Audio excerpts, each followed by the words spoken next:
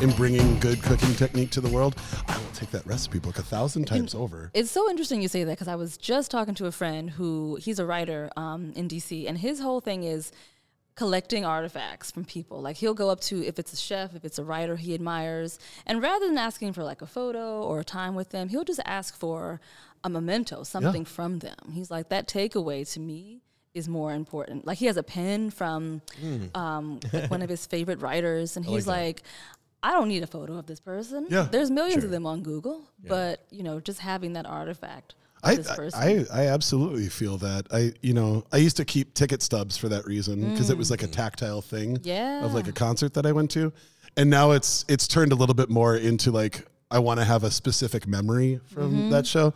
But yeah, I'd still, if somebody threw a drumstick out there, I'd still grab it. Right. Come on now, let's be real. Yeah, I guess the photo thing is different for different people because some people are like, they're collectors, and if they get a photo with every chef they ever meet, they have to continue doing that because they're completionists. Right. The only photos I have with chefs are when the chef has requested a photo, not to say like, oh my God, it's Charles Awad, let me get a photo with you. I feel that way. When I brought, thank you. Well, like when I brought Chef Masa that cigar, and he said, come back here and take a photo with me. I'm not going to say no to him. Right. Are you kidding? And especially because you can't take photos. God, that would have been so gangster though if you were like, Masa. No photos. Like, no, I'll just take a cigar. No. Or if I told him, sir, no photos at the Hinoki bar, which is his rule. Oh my goodness. Ooh, or what if you said, Alexa, stop. We did. We had some background music. Yeah, we had a little background music. I don't even know. Was it even picking up? It was. Okay. Wow, that's kind of fun, actually. Yeah, it was a nice little like background. I was digging it. Yes. It gave people a little feel for our environment. Actually, I think that background music is about the best way to talk about the classic confines here at the Caraway Club. They can't smell the rich mahogany and the wafting tobacco, but they can hear the dulcet tones of our voices and our guest's voice. And that was the thing is every time I would stop to listen to her, I would hear this jazz music in the background, which great, but you have a fantastic voice. And I'd rather us focus on what you're speaking of. And then post show, we can go back to our soundtrack in the background. But yeah, Charles, welcome back to another episode here of Libations for Everyone, where we're going to be having 6 rounds of wines this evening and chatting about 6 topics, as we do. What else is new in your world, man? The newest thing would be this wonderful venue where we record our podcast is now officially partners with my creative services company, Patmos Design. Hi-yo! Hey. We had already been, or I personally had been, working on creating events for the club.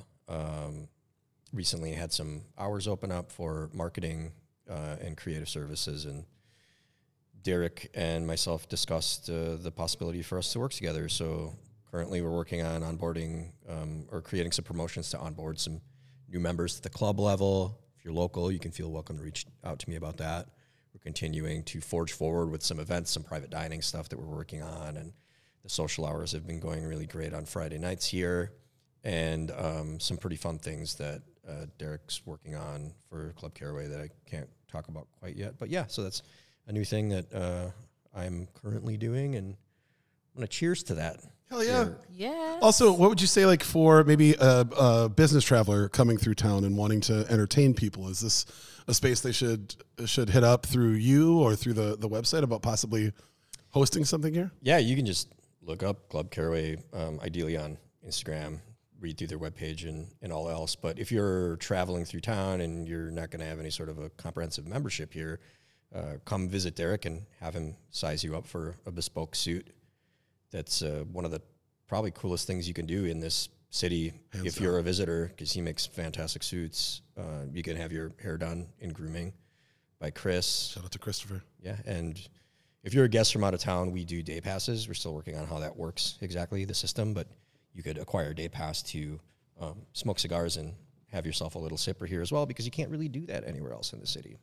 I will attest to Christopher. I feel like I didn't give him props enough a few episodes ago, but the haircut that he gave me, I wear hats casually almost every day kind of just always been a thing that I've done. And I 100%, after I got my haircut here, I didn't put a hat on for like 5 days. I was just really proud of the style and the cut that he gave me. I thought it actually looked really good on me. And for somebody who I had casually met a couple times, but we really didn't know each other, it wasn't like he went in with any sort of information about how I'm normally, quote unquote, supposed to look or what I'm looking for. We just had a 10-minute conversation about what I like and what I don't like, and then he did the rest. Nice. And I will absolutely swear by his services as well. He's the best. Yeah. And your suits are ridiculous. So yeah, Derek knows he's amazing. But that said, so we're celebrating that, and just again, this has become our home away from home, and it really is a wonderful place to be. So I can't say enough about how good I just feel walking in. Like it's like you're treating yourself a little bit, you know. And I think we all need to do, going back to our celebrate everything hashtag, is just go back in and take care of yourself for a night, whatever it may be. Get a trim, get a suit. Yeah. Have that scotch. Smoke just that cigar. Sit on that couch and listen to that stereo. Oh, yeah, that's my favorite. I love the little wiggle. Yeah, you gotta just bounce the shoulders a little bit. That thing makes me so happy. It's literally my dream sound system sitting upstairs. Nice. And I've priced it out while making fog prints on windows more than once. And to actually see it like in the wild exactly as designed it's something else to behold. Because it's like it hits visually, it hits like aurally. Everything about it is just, it's awesome. So shout out to Minneapolis Hi-Fi as well. Yeah. But all of that aside, we have an amazing guest today. And so I feel like you've already heard her voice. We should kick it over to her right now. So would you be kind enough to introduce yourself to everybody out there and let them know a little bit about what you do? Yeah, absolutely. First of all, thank you so much for having me here. This space, I mean, I'm just going to attest one more again that it is fantastic. I haven't been to any other space in Minneapolis like this. It is gorgeous. High praise. Yeah. But my name is Nicole, and I am a furniture designer and an upholsterer. I run my own furniture design company. Amazing. And I do a lot of work in the commercial, hospitality, and residential space. I just had a collection this year come out with World Market. So it was my first custom collection in stores. Dang. And that was like a dream come true. In store, online. I think most pieces, with the exception of one design, have sold out already. Wow. Had work on HBO. Just doing a lot of stuff. I was in D.C. when I first started the business, and so I was working with a lot of hotels down there. And now I've moved to Minneapolis, working with a lot of spaces here. And I also am the editor-at-large for MSP Home and Design magazine. So I'm in that intersection of design, culture, furniture kind of space. I love all of that. That's my jam. Yes. Can I pull at that thread a little bit? Of course. Can I ask how did you get into that? Yeah, my background was in photography. I was a photo editor for about 10 years. Wow. And I was kind of bouncing around between D.C., I was in Baltimore briefly, I was in New York, and I was starting out in newspapers. I worked with the Washington Post for about, 2 or 3 years.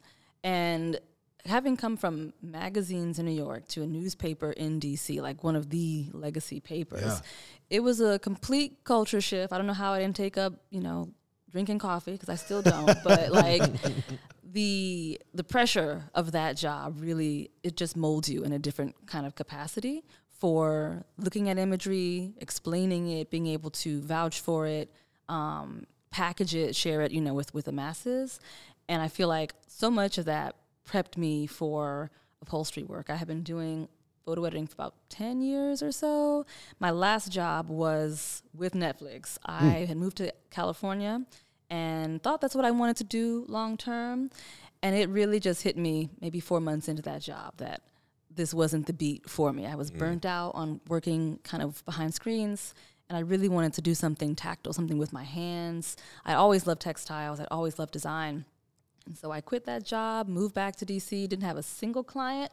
I had a website, I had my sketches, and I just started finding clients, basically. My second client actually was one of my major hospitality clients, the Line Hotel, wow. which was wild to me. Like going from, one career, incredible. starting a new one, Yeah. I had been doing upholstery, but it was really in the background. Like I'd be up, at 3:00 in the morning on Craigslist looking for chairs and stuff, and Yeah. waiting to have, schedule my emails to the seller around 7, so they didn't see the timestamp of like 3:14. Yeah. This person is asking about a, freaking lounge chair or whatever it was. Yeah. But I built up so much of, it was all self-taught, YouTube University. Wow. I was on YouTube all the time, lots of trial and error, and just had a lot of really great people who trusted me, who continued to, spread the word about my name, because I didn't do any advertising, any publicity. I didn't have the budget for any of that shit. That's amazing. So it just really grew like a grassroots kind of effort. Were you also just out like fabric hunting, or were you working with like Yeah. printmakers and ordering stuff? Or I was working, mostly it was like on the ground, going to fabric stores, going to furniture stores. I had some friends who were textile makers and pattern makers, but that was sort of a few years after I really got into upholstery. Sure. So it was just me going around to any shop that I could find and mixing and matching textiles in a really fun way. And then other textile companies started noticing, and they would just reach out and say, hey, do you want to partner? We're happy to send you some samples. And that blew my mind. I was like, you get free fabric? What? So it really exploded from there. And now I'm in the process of trying to create my own textiles, design my own. And that's a whole other, kind of field and sort of part of your brain. Yeah. Also, closed circuit to any spirit manufacturers out there, any distillers. If you would like to send libations for everyone, any samples that you'd like, we would gladly take any samples if you want us to give us want our thoughts on whatever your spirit may be. I know you're saying this jokingly, but also for real. It'll happen because Exactly. we've been offered samples. Yep. Exactly. I mean, we've had a lot. I'm just saying, if anybody wants to give us more, I'm always here for more Please samples. send us the booze. We're all just trying to learn. It's educational, okay? Now, I am admittedly, I have a vested interest in what you do, and I was so excited that you were going to be on the show. So my wife is in interior design, and she also kind of stumbled into it accidentally. She had gone back to school, got a degree in project management, and has continued to push that, and was working for a company that did sound and lighting for companies, everything from acoustic panels to actual full systems for conferencing and all that. And it just wasn't like, it was more my love than it was her love. Like, I was so excited about all the gear, but that wasn't anything that she was passionate about. And then an interior design company approached her, and it's been really fun and amazing for me to sit next to my partner and watch her grow and learn. And now, like, when we walk into a new room, if she likes how it's designed, the first thing she'll do is lift up all the furniture to see like who made it and what they're doing. Mm-hmm. She has to feel all of the. She is me and I am right? her. Yes. And I was like, as soon as Charles told me who was coming on, I got so excited because I'm like, oh my God, like it's just. We were talking about it earlier off mic. It's sometimes it's finding what connects with you. Yeah. And watching. Like, I don't understand some of the terms that she uses, but when she puts a room together and then you walk in, you see it, you're like, oh. You feel it too. Yeah. Like, that's so much I think what I try to convey with my work is this feeling of when I was making it. I know when I'm really stressed or anxious, all that is going to translate into the work in some capacity. Maybe it's like a mistake here or there, or it's the textile choices themselves. Sure. But I try to approach the work from this place of like excitement, sort of rediscovering it every time, because there's so many textiles out there, but there's also, it's me trying to push my own imagination to what I haven't seen or what doesn't exist sort of in that sort of interiors landscape, and wanting to create something that feels so like unique and special that when you engage with it, you just can't help but to be like in awe. I'm not saying I'm creating the greatest pieces that ever existed, but I don't want you to walk by and be like, feel something. Sure, I can take it. But exactly. I really want people to sort of feel something. And it takes me a long time to, the textile sourcing and decision process, I think, is most tedious for me, because I can have the design idea, but once trying to find that sort of perfect textile that captures everything it could take me a couple of months to do that. Have you always been like tactile and wanted to use your hands on things? For sure. Did that express itself in anything previous to? I think kind of I drew a lot when I was younger, but then I got more just sort of digital things with the nature of the work that I was doing. And there is something about when I came back to upholstery, because I didn't have any concept of that before. I didn't know anyone who did upholstery. I looked at a million chairs in my life, but never saw one as like, oh, it's, it has these kind of like nuts and bolts and these different parts.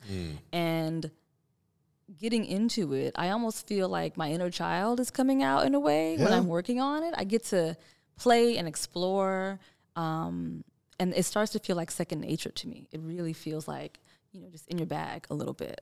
And I can redo a chair a couple of times. I'm not wedded to any particular design. It's more so the process for me that I get really excited about. That's amazing.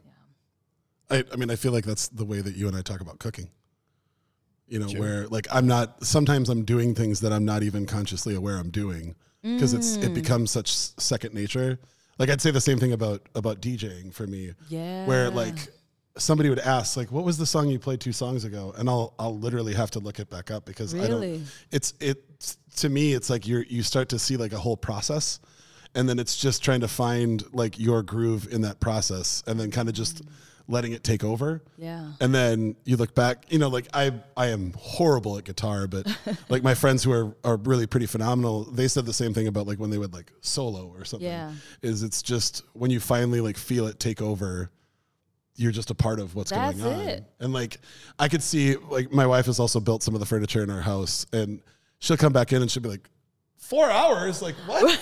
And I'm like, what do you mean? You were out there working the whole time. Right. And you lose when you're into it, you lose it because it's tapping into something deeper. That's what it feels like, is tapping into something else. And, my dad was asking me, because it took my dad a long time to really understand, or maybe not understand, but I don't know, maybe approve even of what I was doing, because he was just like very traditional. If you're not working a 9 to 5 sort of thing, you don't have a job.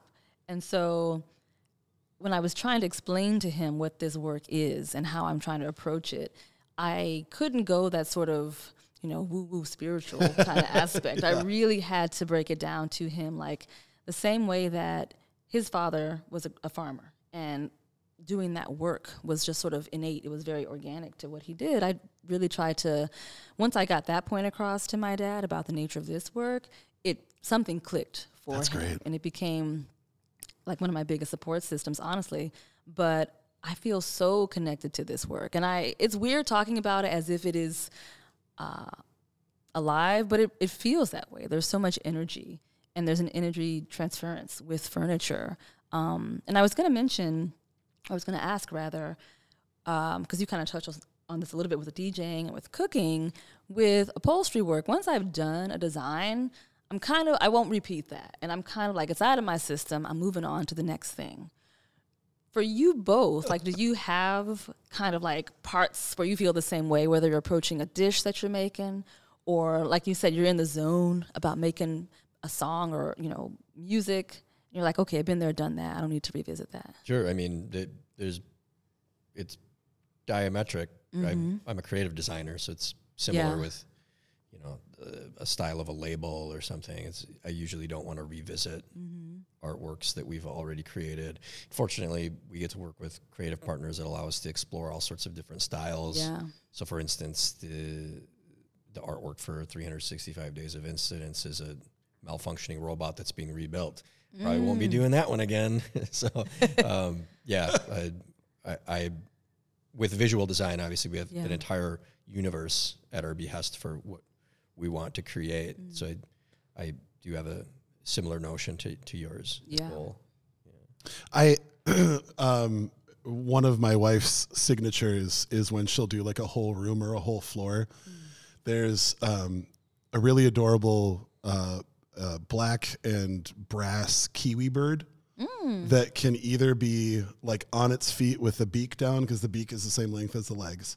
So either looking like it's feeding, or if you roll it on its butt, it looks like it's just chilling. Yeah, yeah. And that was the first calling card that I realized, oh, my wife did this. Yeah. And it's really fun for me going around this city and actually other cities now around the country, because anytime I find one of her rooms, I have to find the kiwi bird. The bird. And I identified with that because I tried to reinvent the wheel like every night when I was DJing. I wanted to do something different because I felt like then it was an actual creation as opposed to me just performing a role. But every now and then I would find something, like I'd put the end of one song and the beginning of another together, or I'd cut something out and then smash in something else. And it like brought me so much joy that for the next like month, that was my like calling card. That was how you knew, even if you couldn't see me, if you had no idea it was there, You heard me. you'd be like, oh, that's gotta be him. And it was always usually something super irreverent. And it would be like, I wanted to play it until I saw one person in the crowd, like look back at me like, are you really doing this? And then it's like, okay, there we go. One person got it. Going back to the art thing. I got one person to get it. Like whether it's a joke or something really weird or something that shouldn't go together, but somehow really does. Those are the moments that I loved, because that person's going to go home and be like, dude, I heard this thing, and he like looked right at me and was like a thing. Yes. Sometimes then- that's the best reaction. Oh, it's the best. Hands down. best. If I tell a joke that I think is really funny and in a room full of people and like one person laughs, I'm like, that's all I wanted. You're like the George Costanza. I'm I just good. wanted You know, one. Yeah. I can I go. got one. I got one. I just needed one. Exactly. Because I'm laughing at myself as I usually am. Yeah. And then one other person's laughing with me. I'm like, okay, that's good. Absolutely. And I would say the inverse is also true. There's nothing that I love more at a comedy show, or even honestly at like a live concert, or if there's a DJ, like when you're the only one in the crowd that gets what they were gets it. doing. That's so exciting. Like, and then maybe you get the look from them and like, thank you. I just needed one person to get You that. know the best scenario, and I know Nicole agrees with me. When you're the only person at the table that gets the dish, because then you get them all. Oh yeah. Listen, You know, as much as you want. the best right there. That's my sweet spot. Oh my gosh. I did hear that worked out quite well. Ooh, it's just like a tingle. We should probably have a beverage since that's part of the yes, title of the please. show. Let's do it. So what do you got? Well, when I was recently on the Boveda Unbox Live video pod, we were pairing cigars with a few different beverages. We did martinis and vermouth. And Nathan Beck, former 2-time guest of the podcast, Holler. who is of Boveda, brought a bottle of the Lustau vermouth, their standard protocol vermouth, which is a delicious sipping vermouth. And I was recently at the same store he procured his bottle from with my wife last weekend. It's called France 44 here in Minneapolis. And they had several bottles of Lustau vermouth, and this is their rosé, which is their highest regarded of their vermouths and is just delightful. Well, cheers to that. So cheers. Cheers. What a pleasure.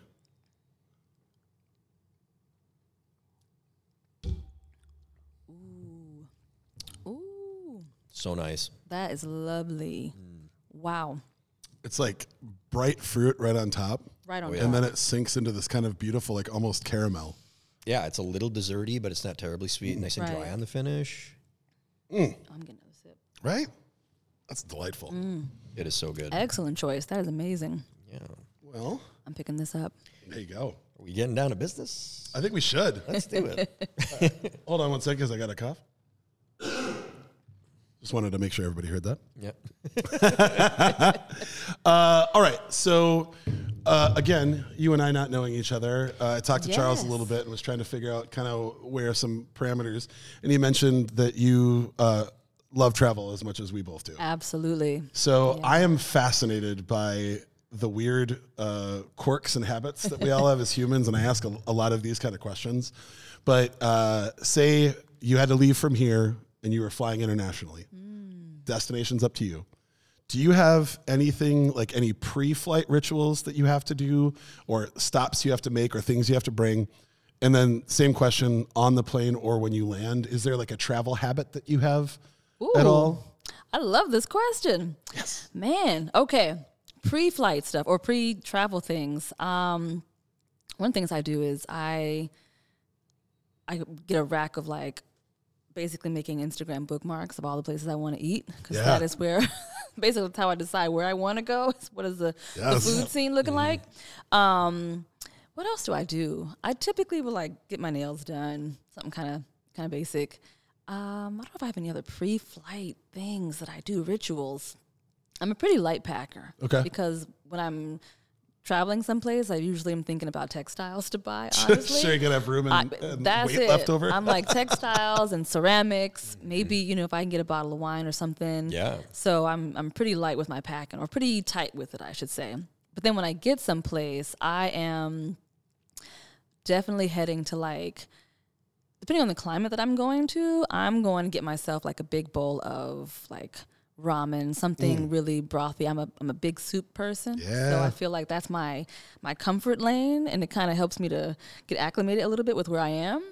I also just love wandering around. Like, I will get a bike. I'll get, not a Segway, something kind of cool. Something less, I might die. Yes.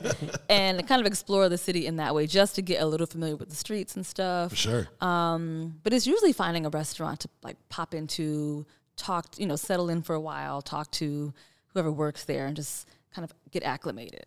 That's how I get comfortable. I like. Is jet lag an issue for you, or are you pretty good with it? I'm pretty good with jet lag, and I don't know if it's just, holdover. When I was a kid, my parents were in the military, so we traveled a lot, Sure. a lot of really early flights, and then it just was easy for me to acclimate to different time zones.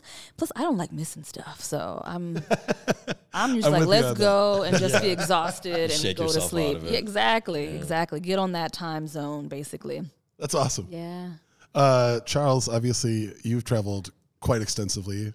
Yeah, and we've approached this topic in different ways. Yeah. So the way I'm looking at it is the whole ritualistic nature of preparing for a trip. Yeah. I am all about being hyper efficient. I do not like being in an airport, except for very few airports in the world. I don't like spending more time at the airport than I have to. That's why you get your TSA clear. That's why you use your phone to check how long security lines are, which you can do because sometimes clear is not open, or even that is lengthy.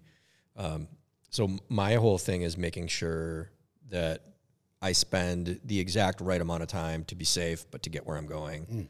I do fluid management like we do for the podcast, in effect, where I don't like getting up on the plane at all if I don't have to. And I do not like stopping the car when I'm driving. So depending on who I'm with, we're going to have to stop at least once. But I can make it to Madison without stopping. I can make it to the cabin without stopping. I'd much prefer to have a coffee in my hand if I get up at 7 a.m. to drive to Chicago. Yeah. But I'll forego it because I like the taste of coffee, but I don't need it to stay awake on the ride. So I'm like, I'd rather just keep driving so that I can get there early enough to get the lunch I want to get. That's way more important to me than the coffee that's back home. Now, when you're flying, how early do both of you like to get to the airport? Are you like, my flight's in 3 hours, I got to be there at least 5 hours ahead? I don't really honor the whole get there 3 hours or earlier for an international flight because the airport doesn't know what the fuck you're there for. Right. So I think it's silly. I know the reason they say it is because of lowest common denominator. They want to make sure people don't miss international flights because they're more important. So they tell you to get your ass there earlier. Right. So I understand that notion. But for international and domestic, I mean, I'm still, like, for an international flight, just because the stakes are higher, 2 hours is fine. Yeah. For me, that's enough where, you go through checking your bag and then Right. casually walking in. Maybe you check a shop or something. You find your gate. You point at it, which is another funny ritual that literally everyone does. It exists. Gate 12 exists. Okay. Now I can go do other stuff. I mean, I could have said that, but I have to point at it too. For just sure. so everybody else Yeah. knows. There it is. Right. Right between 11 and 13 is gate 12, believe it or not. And also, if you're better prepared and type A and have some anal tendencies, as I want to do, you can also make better use of that time. Like on the CDMX trip, I had all of Sandman Season 1 queued up. So I knew that if I had to be sitting at the airport for an hour because we got in so quick, I could put on my headphones like a little kid and pull out my iPad and watch a TV show for a little while. Stay ready. So you have to downloading- get ready. Yeah. Truly. Downloading pods, Yeah. TV shows, having like actually something to read. So Kwam, for you to answer that portion of the question. Oh, it depends on who I'm traveling with, and it depends on what time the flight is. Okay. If the flight's in the middle of the day and I'm traveling by myself, if I'm leaving from the Twin Cities, I will go early because the whole airport, all the bars and restaurants are clients of mine that we work together. Being in the beer industry with Surly Brewing, I can run around and say hi to everybody real quick and like hang out and have a beer. And then everybody wants to like, oh, where are you going? Oh, it's like, that's fun for me.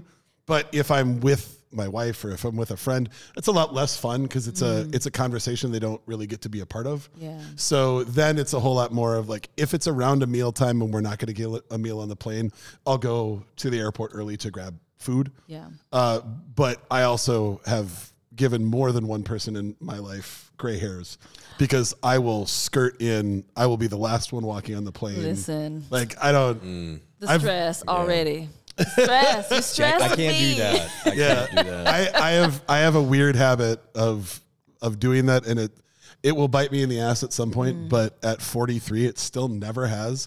I've been the last person to walk on the plane 5 times, but it's never left without me.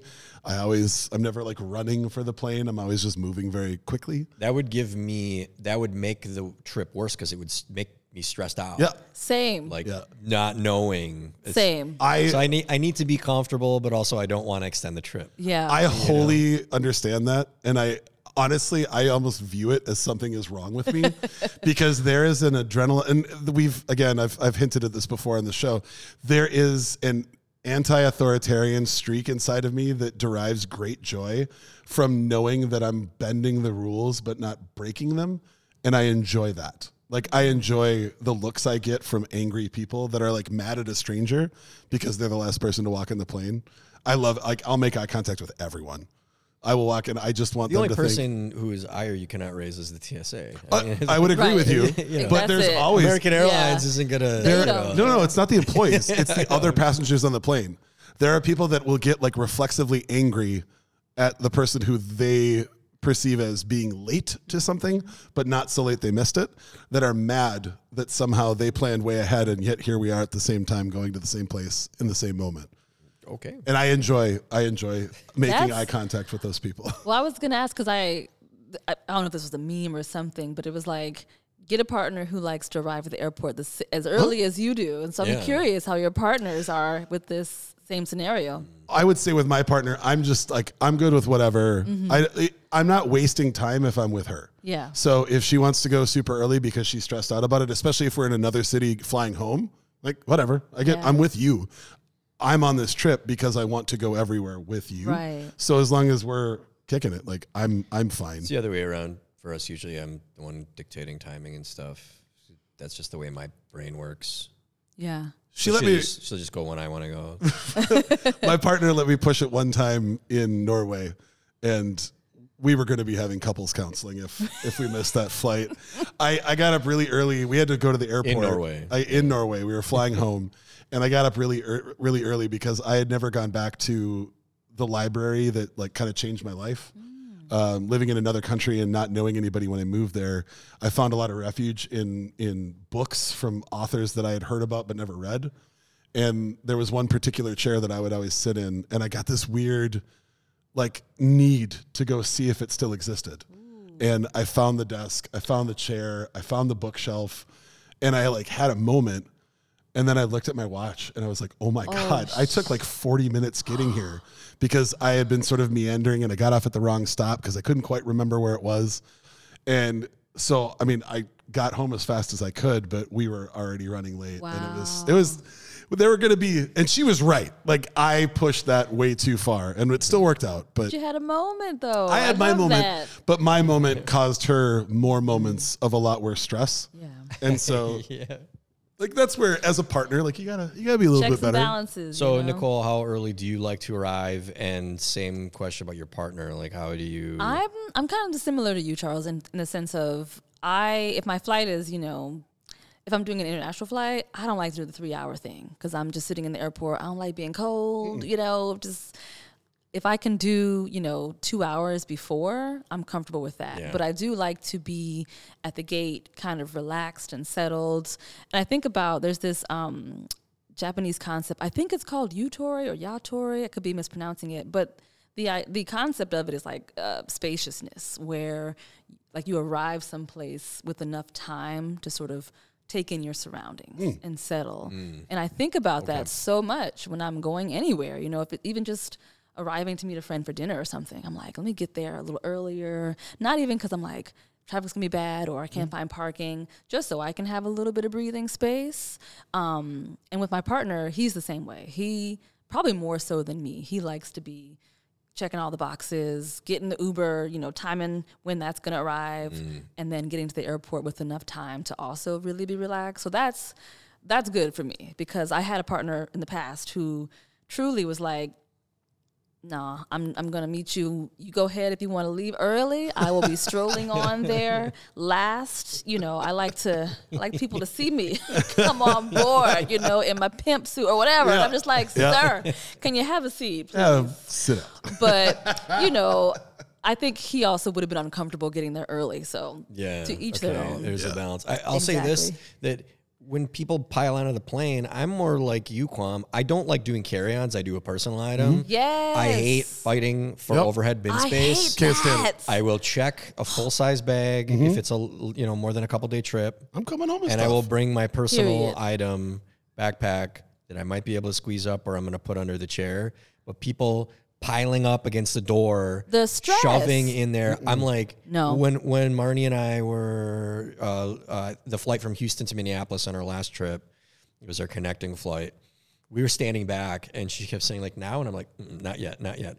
Literally until the last person walked up, then we walked up behind the last person, and then it was like thank you, and we walked all the way back That's to our it. seats. And we sat down, and then the plane left.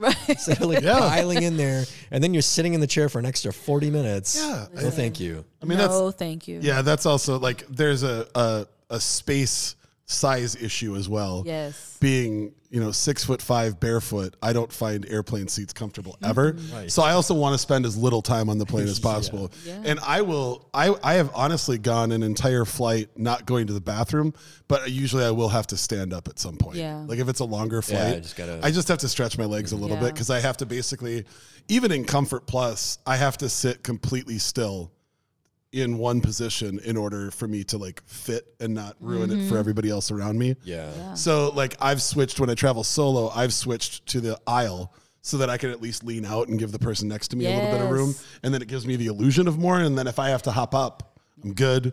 If somebody else has to go to the bathroom, that's my excuse to stand up. Yeah. But yeah, that's, Charles, going back to the original question, when you land, do you nap?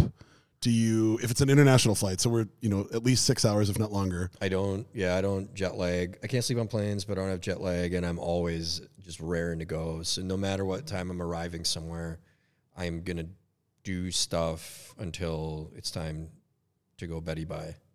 So it depends what time I arrive.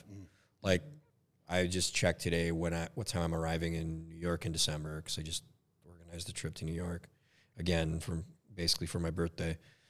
And I was like pleasantly surprised to discover, I get there at noon. I thought I got there later in the day, but I was thinking of my San Diego trip. I would Extra get there meal at 6 p.m. So anytime you do that, you need to make a determination of what does that mean for your trip. And not feeling rushed is great when you arrive, especially if you have to wait for the carousel. You got to get a car. You don't know what traffic's going to be like. So noon's a good time to arrive to New York. I'll casually get off the plane while people are elbowing each other and stuff. I'll just wait for them all to all get off. By the time I get to the carousel, my bag may or may not be there. Then I'll collect my bag, go get a car, head to the hotel. It'll be time for early check-in by then, 1:30. I'm like, give me an early check-in, check my shit in, go or grab just leave your some stuff lunch. there and come Or back. leave it there, Yeah, but that's my sweet spot for early check-in, like 1:30, they almost never say no.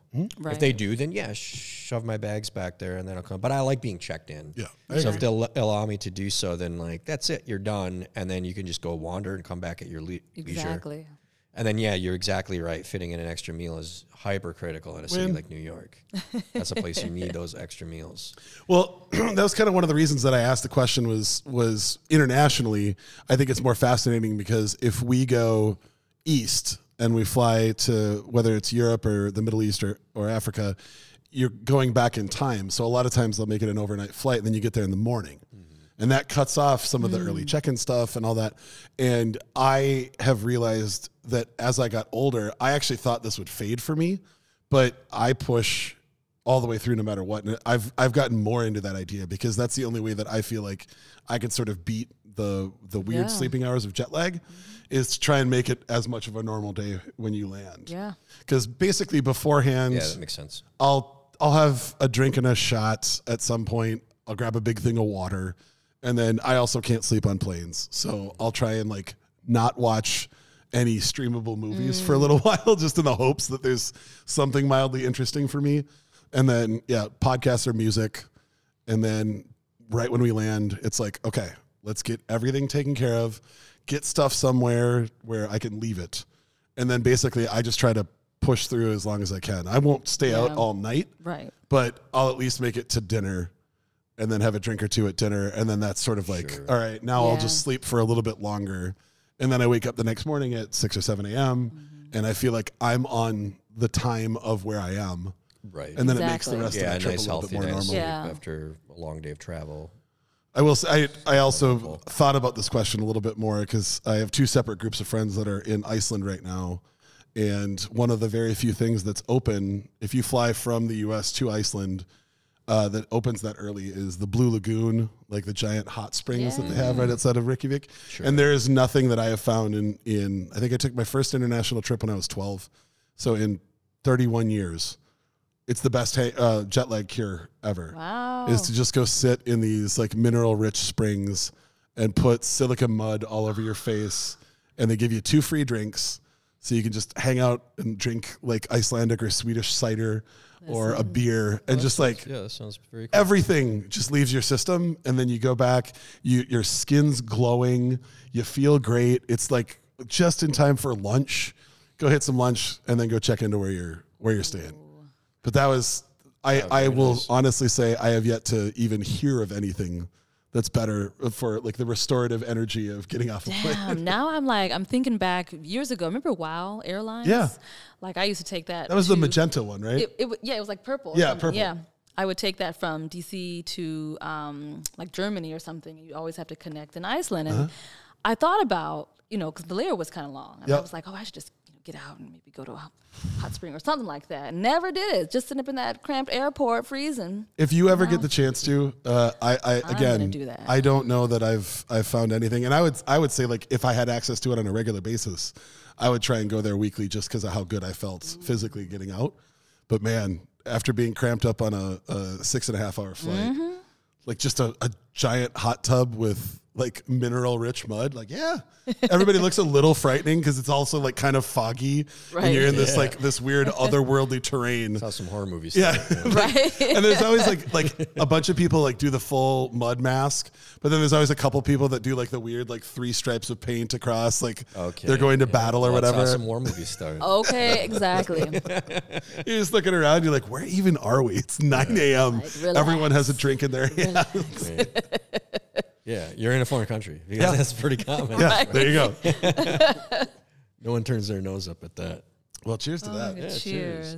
And also now let's go on a flight somewhere.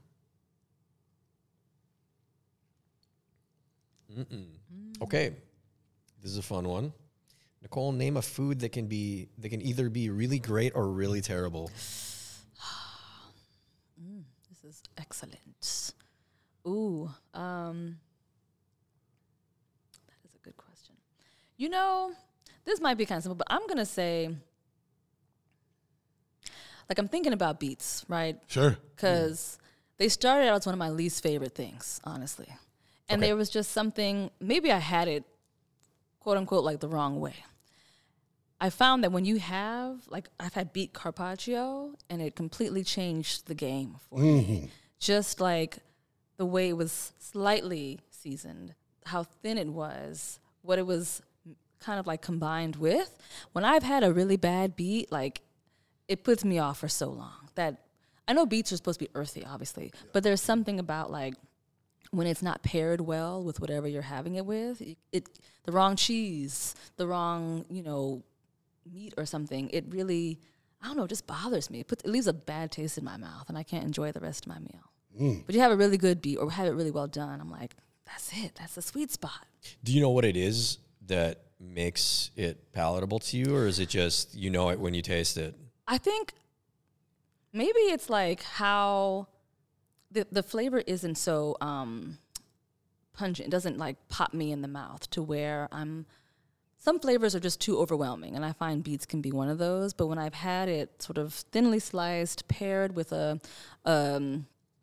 did I have it with one time? It was like a crudo.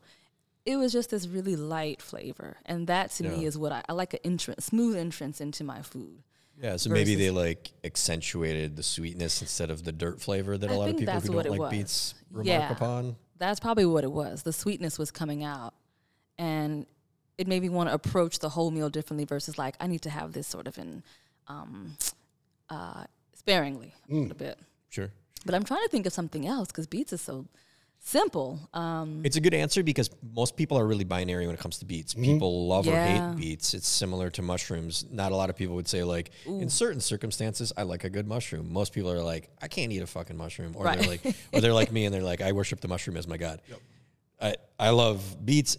I don't care if they taste like dirt. I actually sometimes like if they taste like dirt. I don't have a problem with it. But it's interesting to hear that you enjoy them in certain contexts and greatly dislike them in other contexts. I don't hear a lot of that. I know. That's good. Actually, that means you're open to it, though. That's good. The more I think about it, though, I actually agree with you. I'm mostly in the beet camp. Like I very much enjoy. But when I in one of my last restaurant jobs, we had a beautiful like salad bar. Like our fresh line was incredible. And I was at the time going through a weight loss cycle, so I was trying to eat better. And I was doing a lot of in the mornings. I was doing a lot of like homemade like shakes kind of thing. And the only ingredient that would make me think I don't know if I'm going to finish this is if I accidentally screwed up my ratio of how many beets were in something, where it really did. It made all the rest of the vegetables, for lack of a better term, taste dirty. Yeah. And I didn't enjoy it. It was the combination of the flavors. It wasn't that there was too much beet flavor. It was that I didn't like what it did with the rest of the flavors of it. And that's when I'd be like, all right, I'm not going to finish this. I'll just need a steady beat. Make another one. Yeah, exactly. A steady beat. Mine is also similar, though. Mine is Brussels sprouts. And I think I come from, so mine's been like a bell curve because I come from the era of parents and grandparents who steamed them into a pile of light green mush and farts. Into mushy farts. Yes. Yep. And that's awful. And then I had like the revelation of somebody giving me a really properly cooked Brussels sprout. Sure. And was like, where has this been my whole life? Yeah, when that happens the first time, it's quite illuminating. And then it was like, what did you say this Okay. was? Yeah. And it was not a Brussels sprout. It was Brussels sprouts with some togarashi powder and feta cheese and candied bacon. And it was a whole new world. And then I spent the next few years making up for all the Brussels sprouts I didn't eat by eating them all the time. But now I have started to get to the point where I won't order them at restaurants anymore because the new thing is to pour 4 cups of some sort of thick glazed sauce over them. Right. Listen. Yeah, there's a lot of and then add in some like poorly cooked meat product as well. And then you have this weird like too saucy. Yeah, it's like it's like borderline stew. Yes. Only instead of like a good broth, it's just a thick glaze where you can't taste anything.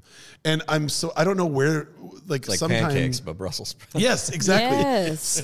This trend hit kind of right before COVID, and I was hoping it would maybe go away, and it's gotten worse. It's all over the place. So the last 2 times that I've ordered Brussels sprouts at a restaurant, I've had 2 bites and just like, all right, that's enough of that. Because you've ruined it. Yeah. Nicole, were you going to remark something? You were talking about the dish that kind of brought you into Brussels sprouts. I was thinking of this restaurant in DC. I don't know if it's still open. It was called Graffiato. And it was, I forget the chef's name. He was definitely in Top Chef. I forget his name. But the Brussels sprouts that dish completely changed my whole perspective of Brussels sprouts because they were roasted beautifully, and it had like there was pancetta with a little bit of he had Vidalia onions, and there was like a slight maple.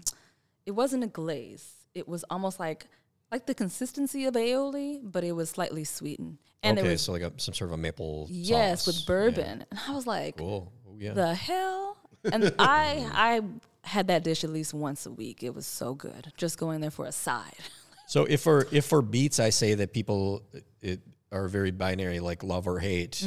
For the most part, Brussels sprouts, I believe, is one of the foods that almost every person loves and hates. Yep. Yes. Because everybody loves a good Brussels sprout. I've never met a person that told me, I hate Brussels sprouts, and then I prepared them for them, and they said, I still hate Brussels sprouts. I'm like, dude, your mom got the frozen bags. I know one, and he's a former guest on the podcast, but I won't put him up personally. No, I mean obviously they exist. I'm not saying it's universal. Same as with beets. I mean, there are people, as evidenced by Nicole, that love and hate beets mutually. But with Brussels sprouts, personally, I've never met Brussels sprouts. And then I would say for people who eat meat, salmon, because I've met a lot of people who said they hate salmon because probably they're, some relative of theirs baked salmon to death and turned it into like that dry. I've said that on the show before. Like salmon is a fish that if it's poorly prepared, I have a tough time with. And that's a fish I've prepared for a lot of people that previously hated it. And I'm like, it's because it's overcooked. That's the whole answer. Mike Isabella was the chef from Mike Graffiano. Isabella, Oh, yes. yeah, sure. Yeah. Thank you. No, I was blanking on his name. I was thinking about eggplant too. As we were on vegetables, just if they're overcooked or even like undercooked, you just have that texture, where it's too chewy. I had a dish. It was honestly, I still feel guilty about it because I should have been better. But I had a friend who had recently gone vegetarian, and she was so excited to make me this eggplant parmesan. And Faves. honestly, she nailed it on the cook with the eggplant, but she didn't cook down the sauce, so it was really, really watery, which then caused all of like the breading to sort of break off, and it just ended up being sort of this like slimy, tomatoey, watery mess. And that was the first time that I can remember like really having a tough time with eggplant, because it was just, it was like, oh, here, do you like this? Would you like this? All right, real quick, gonna run it under the sink. Okay. And then there you go. Oh, tough. And like, again, nothing against her. She worked her ass off on the meal. I tried to be as gracious as I could, but that was one where I'm like, I'm just not that hungry tonight. Yeah. I'm gonna have as much as I can and then call it. You're so sweet. Charles, where would you go with that? I'm going to take this in a totally different direction. I've often remarked on the show, and everyone who knows me IRL knows that I fucking hate hot dogs. When I say I hate hot dogs, I'm talking about slimy, skinless wieners. Give it to me. They're an abomination. My dog eats that when he goes on walks. Okay, look, why would I want to eat that? I have friends who adore them. I cannot understand it, but that's okay. It's your mouth, as we like to say. I'm right here. It's your mouth, Quam.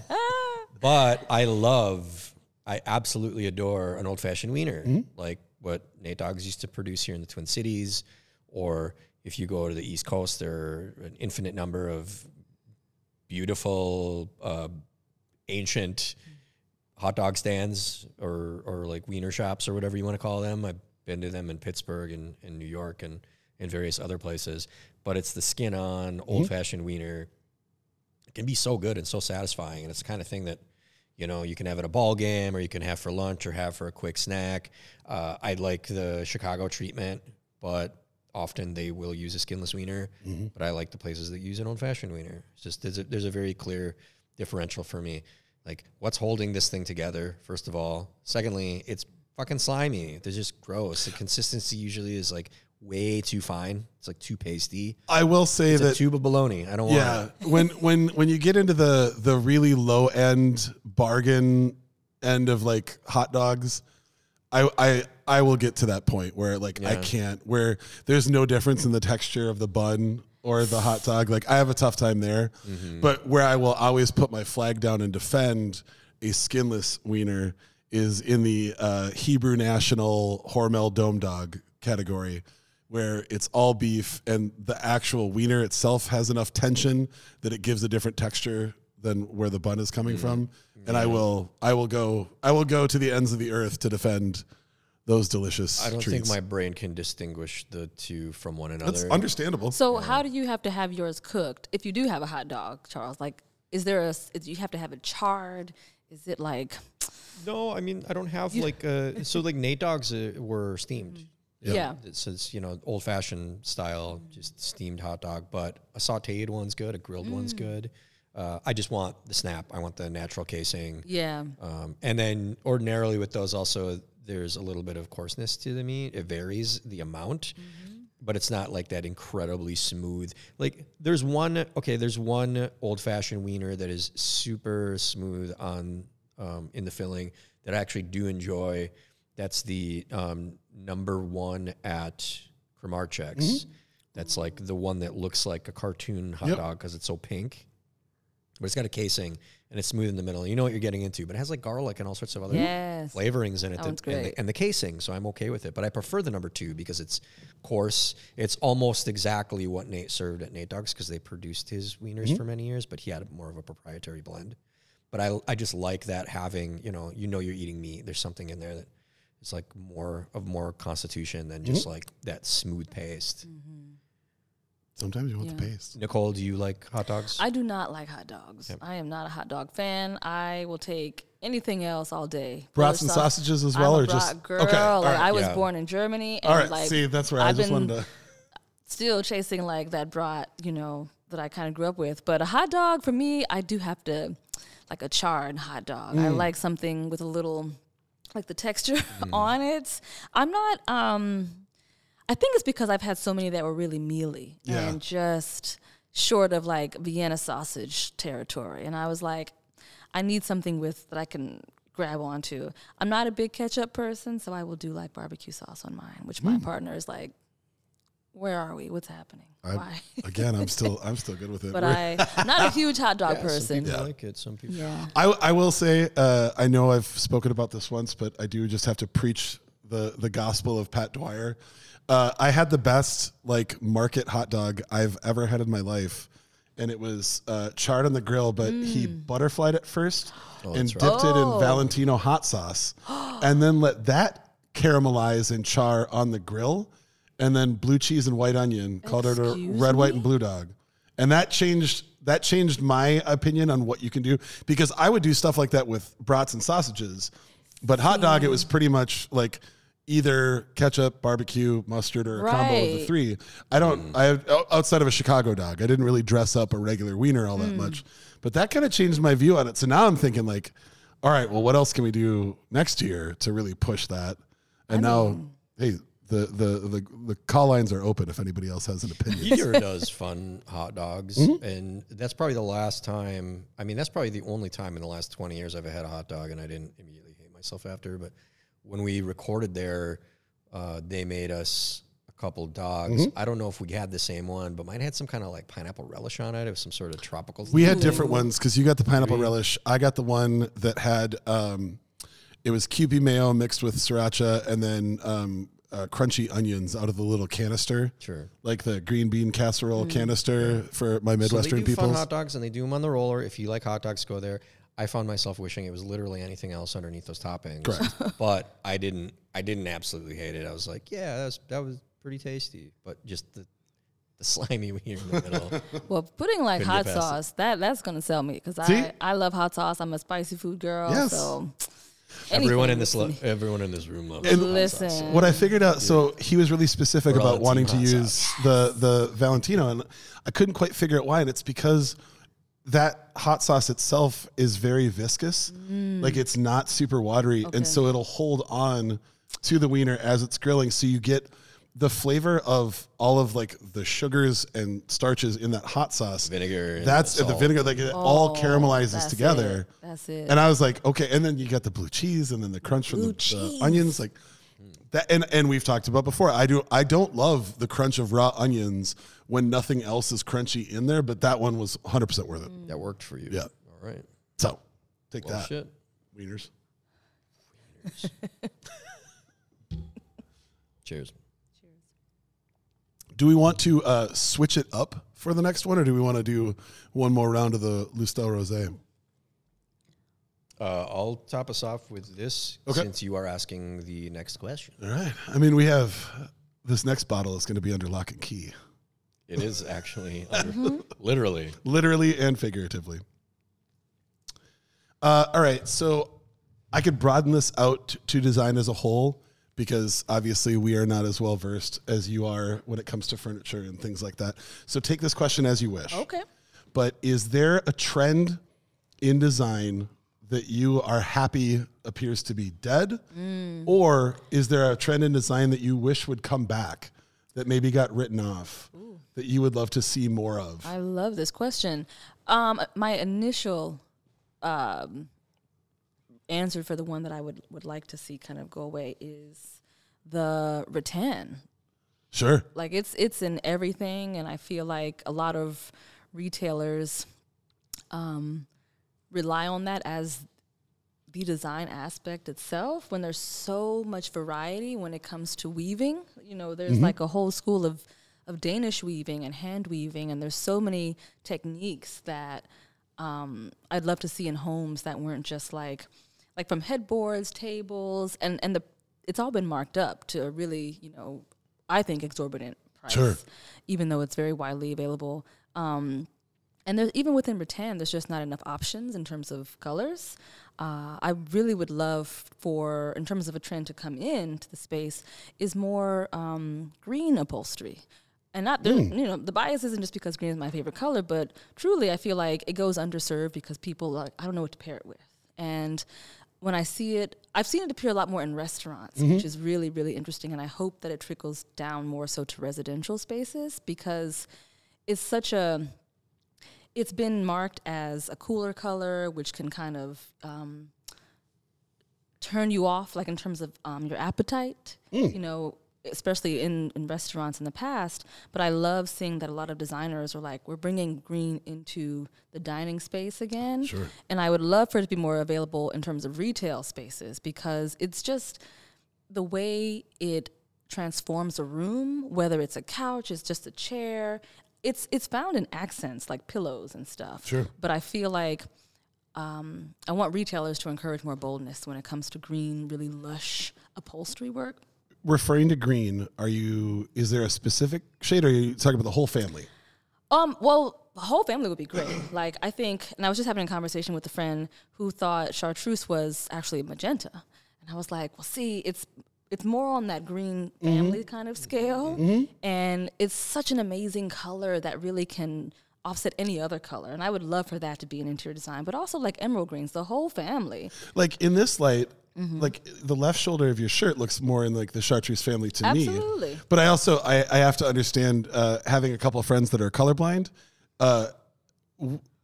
our view of color is completely personal. Yes. Like you can't explain what red looks like to somebody who can't see red. Yeah. We don't have the language for that. No. And that's like, it's fascinating to me when I start actually just drilling down about that. No, it's true. It's like, you know, when I'm trying to present to clients different color options for furniture, I have to become almost like I really have to go into my English, graduate student brain and be like, okay, how do I use poetry to describe what this color is and what it can convey in your home space? Because some folks just want to be a little more conservative with their home environments, and I get that.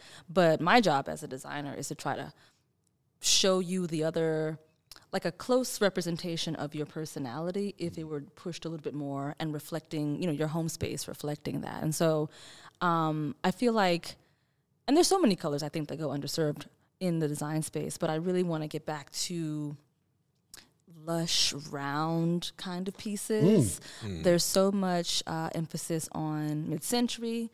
You know, that is a trend that seems to never go anywhere, and for good reason. Like, it's really well-made furniture. And it's kind of a broad era, too. You think of mid-century, could be, you know, starting in the mid-30s, but mid-century modern is much more like, you know, 50s, 60s kind of style. But I really love, like, round, curvy furniture that invites you to stay in some place for a while and to linger. And so I love that restaurants are using that a lot more. There's like Mara, beautiful interiors. They use that olive and like kind of a cayenne or cinnamon really beautifully. So seeing more spaces like that, I like to be in beautiful, comfortable spots and just hang out there for a long time. Oh, yeah. So that's what I'm hoping for in terms of a design trend. Rattan, I think it's nice. I just feel like it's all over the place. Sure. There's other kinds of woods to use. There's other materials. It's nice to see some local restaurants distinguishing themselves and not just doing, because I was Listen. getting sick of Edison bulbs and Subway tile. And we have places like Kaluna where we met. Yeah. That is absolutely stunning. It's just like it dropped out of the sky Yeah. in terms of its decor, and you really Incredibly feel unique. transported. I feel the same way about the basement bar at Suki and Mimi. And even the restaurant is Ooh. stunning, but that Yeah. basement bar might be aesthetically the most pleasing room I've walked into in the Twin Cities. Yeah. And Mara at the Four Seasons, obviously. Yep. that Mara's- you just referred to, it definitely qualifies. It has like that really sexy, like North African, Moroccan Yeah. sort of appeal. The archways are really unique looking. And, Yeah.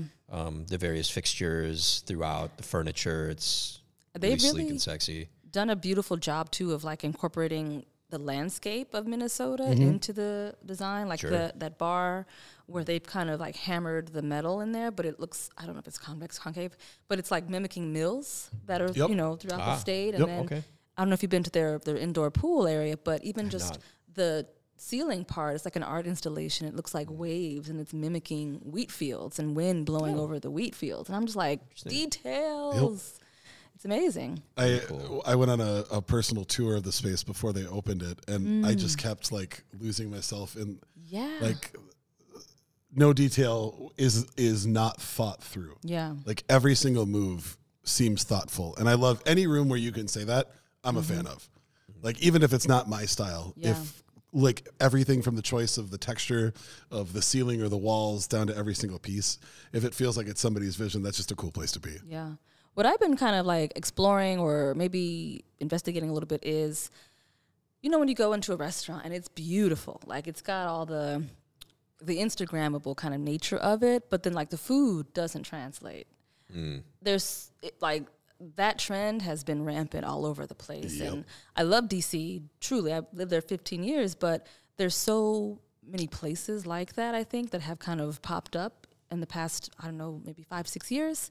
But when I moved back to Minneapolis a couple of years ago, I didn't find that sense here. And I haven't been to all the places, of course, but I've stepped into so many places where the decor and the food just align. And you're like, I want to hang out here for as long as I can. Plus, I know I'm getting a good drink. I'm getting good service. I'm getting well fed. And it doesn't feel like if I post this on Instagram, there's a bit of a facade because the food was terrible. Right. But, they got a cute vignette over here. And I'm hoping Yeah, that, that's interesting. your experience about that here, both in Minneapolis or in St. Paul, kind of how you approach or judge a place by the decor Yep. versus the food that they have. It's got to be a whole symphony. It can't just be solos. Yeah. Got to hear the whole thing. Yeah, I mean, we always say you eat with your eyes first, and for me, that qualifies when coming from my background in creative design, like the branding comes first, menu design. I see the website, I see their social media presence, then you see the building, and if we're through that point where I'm through the door, I'm sitting at the table, I'm sizing up the furniture, I'm looking at their plateware and their silverware and the art on their walls and the way everyone is composed with their apparel and the music and the din and the lighting and the sound, everything. That's each step that gets me. If they get through each of those steps, usually Yeah. the batting average is going to be a little higher, right? Right. If they've done like those 19 things correctly, Yeah. then the likelihood that the food's going to be good usually to me is going to be Little higher. possibly higher. Doesn't always, they don't always hit a home run. Right. But when you go somewhere and you get those warning signs, the red flags pop up everywhere, like yeah. dirty apron, cracked tile, bathroom's dirty, logo's awful. Little- Like those elements, you're like, I don't Yeah. know. Should we go? You know what I mean? Yes. So- I'm looking at like, what's the weight of the menus even, Yeah, all those right. details. My friend used to say, she was like, you go to a place, they give you the bread basket. That's going to really set the bar for how the rest of the meal is going to be. Sure. The bread is great, girl. You're in for a good time. And I'm like, that's probably like step 12, because to your point, I'm looking at all the other things Yeah. that I'm building up to that. There's a lot that happens There's a before lot. you get there. There's a lot. Yeah. God, Before you see. can we talk about focusing on bathrooms too? Like is there anything more disappointing? And I think I've learned this more from having a partner as long as I have, but holy shit, like the lack of thought, the amount of money that will go into like the main room and the entryway, and then the immediate reverse lack of thought or money being spent on like what's going on in the bathroom is always like the biggest turnoff for me. Is anything more satisfying than taking a break from a great meal to reprieve yourself to the restroom and then have like this beautiful, dimly lit, nice smelling bathroom with beautiful wallpaper. That always makes you feel so good. When It's just like you can reflect on your meal, take a moment to yourself. You know, if they have the towels and you get to wash your hands with the fresh towel. You have a good soap, you know? It just feels good. Yeah. It's part of that whole experience. And yeah, I don't like when the bathroom is an afterthought because a lot of your patrons are going to go there at some point, you know, your staff. It definitely can switch up your mood too. You know, like you were saying, you had a great evening, you've been having a good evening, you go to the restroom, you're like, well, dang, I feel like it's sticky in here.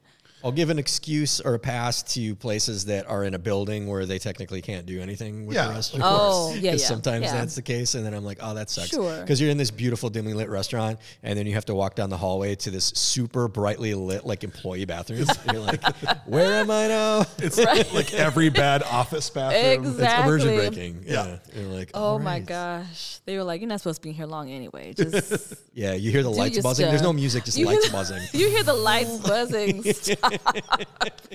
That is a very specific detail. Yeah, okay. It's going to take me a few minutes to get back to the table and compose myself. Oh my goodness. After this. I feel like this was the overarching scene in Saw that I just took part in. Right? Listen.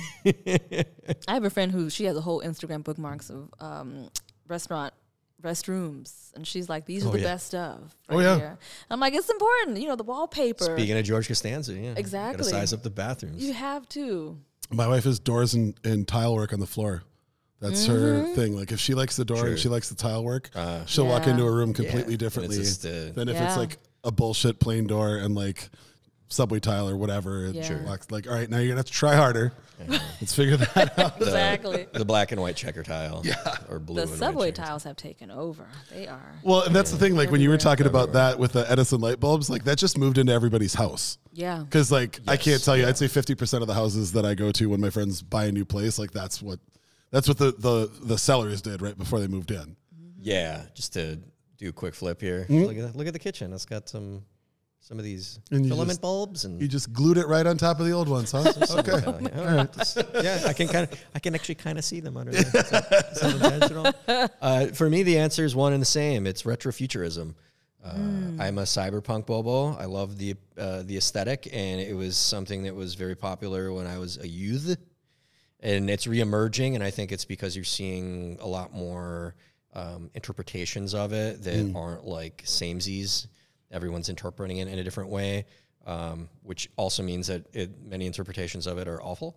I like the idea of retrofuturism in vehicles, but if you see all these shitty new electric trucks, they're all retrofuturistic, but they look like a car that got crashed on Total Recall. Yeah, they look like a GoBot. It doesn't look like something I want to take my wife on a date in.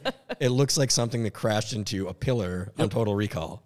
So the manifestations of it are important, but I do love seeing it, and it's so deeply interpretive, and it ranges, you know, from static 2D design to animation, film, architecture, furniture.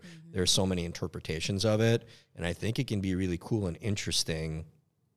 And some interpretations of it will stand the test of time, just like retrofuturism from the 70s. Some of that stuff has stood the test of time because it turns out, oh my God, that was actually really beautiful. This piece that was created, this like typewriter or what have you. I'm ordinarily, as a creative director, I'm more suited to nuance. I like, for instance, color palettes that will stand the test of time. I don't like oversaturation because trends come and go. So you can design something that is deeply saturated. It could be really in right now, like 2022, and then maybe through like 2024. And then depending on what it is in its application, if it has to stand the test of time, you might have to redesign whatever the application was, because it's going to be another 20 years before people want to see that again. So pastels have been really in, and they're still kind of in, but you can already see that sort of giving way to more saturation. Yeah. You're seeing like a lot of hyper saturation of colors in apparel and like design applications. And I just see that, and I'm like, that's so much less likely to stand a longer duration of time. That's why I am more suited not just in design, because sometimes in design, the application calls for a particular thing, but in the way that I dress too, you know, I'm wearing like army green and these sort of brownish chrome colored boots, blue jeans. Ordinarily, I like to be more narrowly focused on like classic colors because everyone's done it. You look at a photo of yourself when you're 13 and like something you were wearing where you're like, oh, why did I wear that? I just prefer not to do that. Whereas I know some people are okay with it, like living through trends, but I prefer to be able to look back on my choices and feel confident about them. And for that means like, it's my natural inclination anyways, that's being like more nuanced in my choices. It's actually, I've never thought about that before, but that's a really great distinction between the two of us. Because I do dress louder. I'm wearing bright salmon pants, white and lime green Nikes, and a mustard polo. Right. But where I figured out the restraint was finding my partner, who is very like mid-century modern. She loves neutrals. She loves, if there's going to be a wood accent, then it better come with a black, a gray, or a white. And then she's okay with like art being the popping piece, or an accent wall, or you know, like bright chairs, or like cushions, something like that. Yeah. Where the little pops then mean more if they're not lost in a whole sea of everything is exploding. Right. I've grown into that because I never used to be that way, but now like accent pillows or other accents in like our home space or in my office, I'm so much more open to that now. So I had to grow into that. I'm almost 41. It took me some time to even accept that. We're all still growing. I prefer nuance, you know. Would you say for either of you, like your styles are more on the minimalist side or maximalist, or are you kind of like in the middle in terms of how you like a room to feel? Like when you walk in, you're like, I like a cleaner line. I find more comfort now in the clean lines of where our life is in my house. But I do then like, I want to have something in every room that draws my attention to it. So whether that's a painting or a sculpture or a photo of us, like the photos that we have up of us in our house are some of the most brightly colored things that we have. And I like that because then when you walk into the room, your eyes are drawn there, and it's a reminder for me of, oh, that was one of my favorite days of my life. And so I've learned to be, my personality is maximalist. So I've learned to try and dial it back a little bit. So I do prefer to like dress nicely, but I will usually wear a brighter color than most of the other people at the wedding or honestly the funeral or whatever.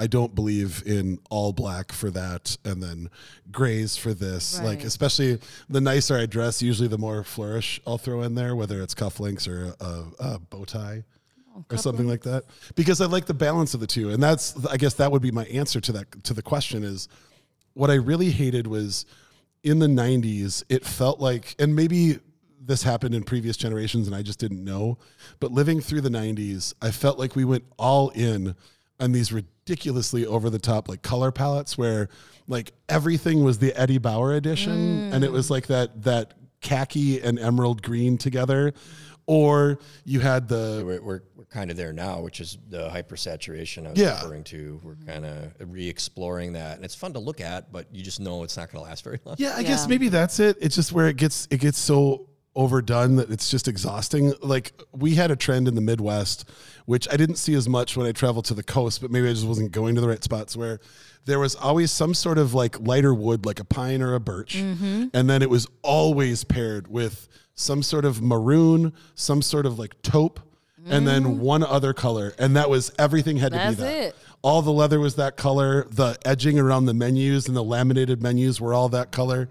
And I still, if I walk in somewhere, like maybe up in the cabin country, and it looks like that, I will shudder for a second because I'm like, I thought we were done with this. But can we talk for a second about how 80s TV shows are a fucking lie? Yes. Because everything was puke green and poop brown, but they're making it look like it was so beautiful and colorful and verdant. I was going to bring this up earlier. It was like TV set designs are, they lie. Yep. They're a lie. So bunch of liars. 80s stuff especially, they're fucking lying. I'm like, stop, and I like Stranger Things, but even I find myself interrogating the sets a lot of time, like, no, this wasn't. these are bad references. Okay, I will say though, using Stranger Things as an example, I wasn't going to bring this up, but I have found that they're in this like we miss the 90s signed people who didn't live through the 80s signed people who didn't live through the 80s. There is something that I have found incredibly nostalgic and like warm feeling about that weird mix of blue neon and pink neon that was at malls and in movie theaters in the 80s. There are a couple places that have redone their stuff to kind of bring that back. Oh, yeah. And I absolutely like very quietly get all warm and squishy on the inside when I see fun. that. Yeah. Yeah. That's It'll the thing. fade as quickly as it came. Right. I would never exactly. want It is fun. anything in my life to Yes. look like that, but I will get like homesick almost as a feeling when I see that, or like the glow of like a lot of like It's like an arcade when you were 14. Exactly. Well, I or was going to something, say, you can go into, well, maybe not now, but before, you go into any co-working space too. They have, the decor is like the neon signs in there. You have that blue or the pink. And I appreciated that a lot of spaces were leaning into those saturated colors, like the specific blue, the pink. The millennial pink got kind of oversaturated for a long time, but I liked that there was this sort of like cotton candy aesthetic that did feel a little bit nostalgic because I think for a long time, people were trying to do a hard left away from all of that. Yeah. But, everything is cyclical. So Absolutely. I mean, sometimes I try to explore those types of themes, knowing that nostalgia is present, perhaps before it's prevalent. Like when I did the original logo for Falling Knives Terminally Chill, the texturing of the font, which is like a 90s style font, is the jazz pattern from Jazz Cups. So it's the turquoise and purple swiping, that I essentially recreated so that I didn't steal artwork. But it's that exact color and a similar swooshing. Teal and purple, when baby. people see that, they go, "Oh man, that reminds me familiar. of what's that cup called? It's the fucking Solo Jazz Cup. Every roller rink, better bowling come alley, with orange arcade. drink inside of it. some Listen. sticky liquid's got to be in there. That's for listen, sure. it's as like iconic as a Pizza Hut cup, Yep. Love those cups. Oh, I was man. gonna ask, like, is there a typography that really just sets you on fire? You're like, I never want to see this again. Uh-oh, don't make me I know we're going down a hole here. We are going down Papyrus, Bleeding Cowboy, Comic Sans. Yep. All right, Comic let's move on. Sans. I hate it. It is. Comic Sans has some fun applications now, like especially when you see some bottles of wine use it. Like a lot of Spanish wine seems to They use it, do. which you're like, why? Where it's like quirky and I'm okay with it. But when someone's using it in earnest on like a food menu, see, that would be It's Nicole, immediate like no. step number 17 when we're sitting down at a table. Really, Comic Sans for your Boeuf Bourguignon? Like, I I'm don't already think like this is gonna- suspect. Oh, Nicole, I will tell you straight up. There is somebody who has been wanting to contact me about some business things that I have been dodging because he writes his email in Times New Roman or Calibri, depending on what he's typing it from. But he has the font specifically set for his signature to Comic Sans, and In I can't Comic Sans? can't take him seriously.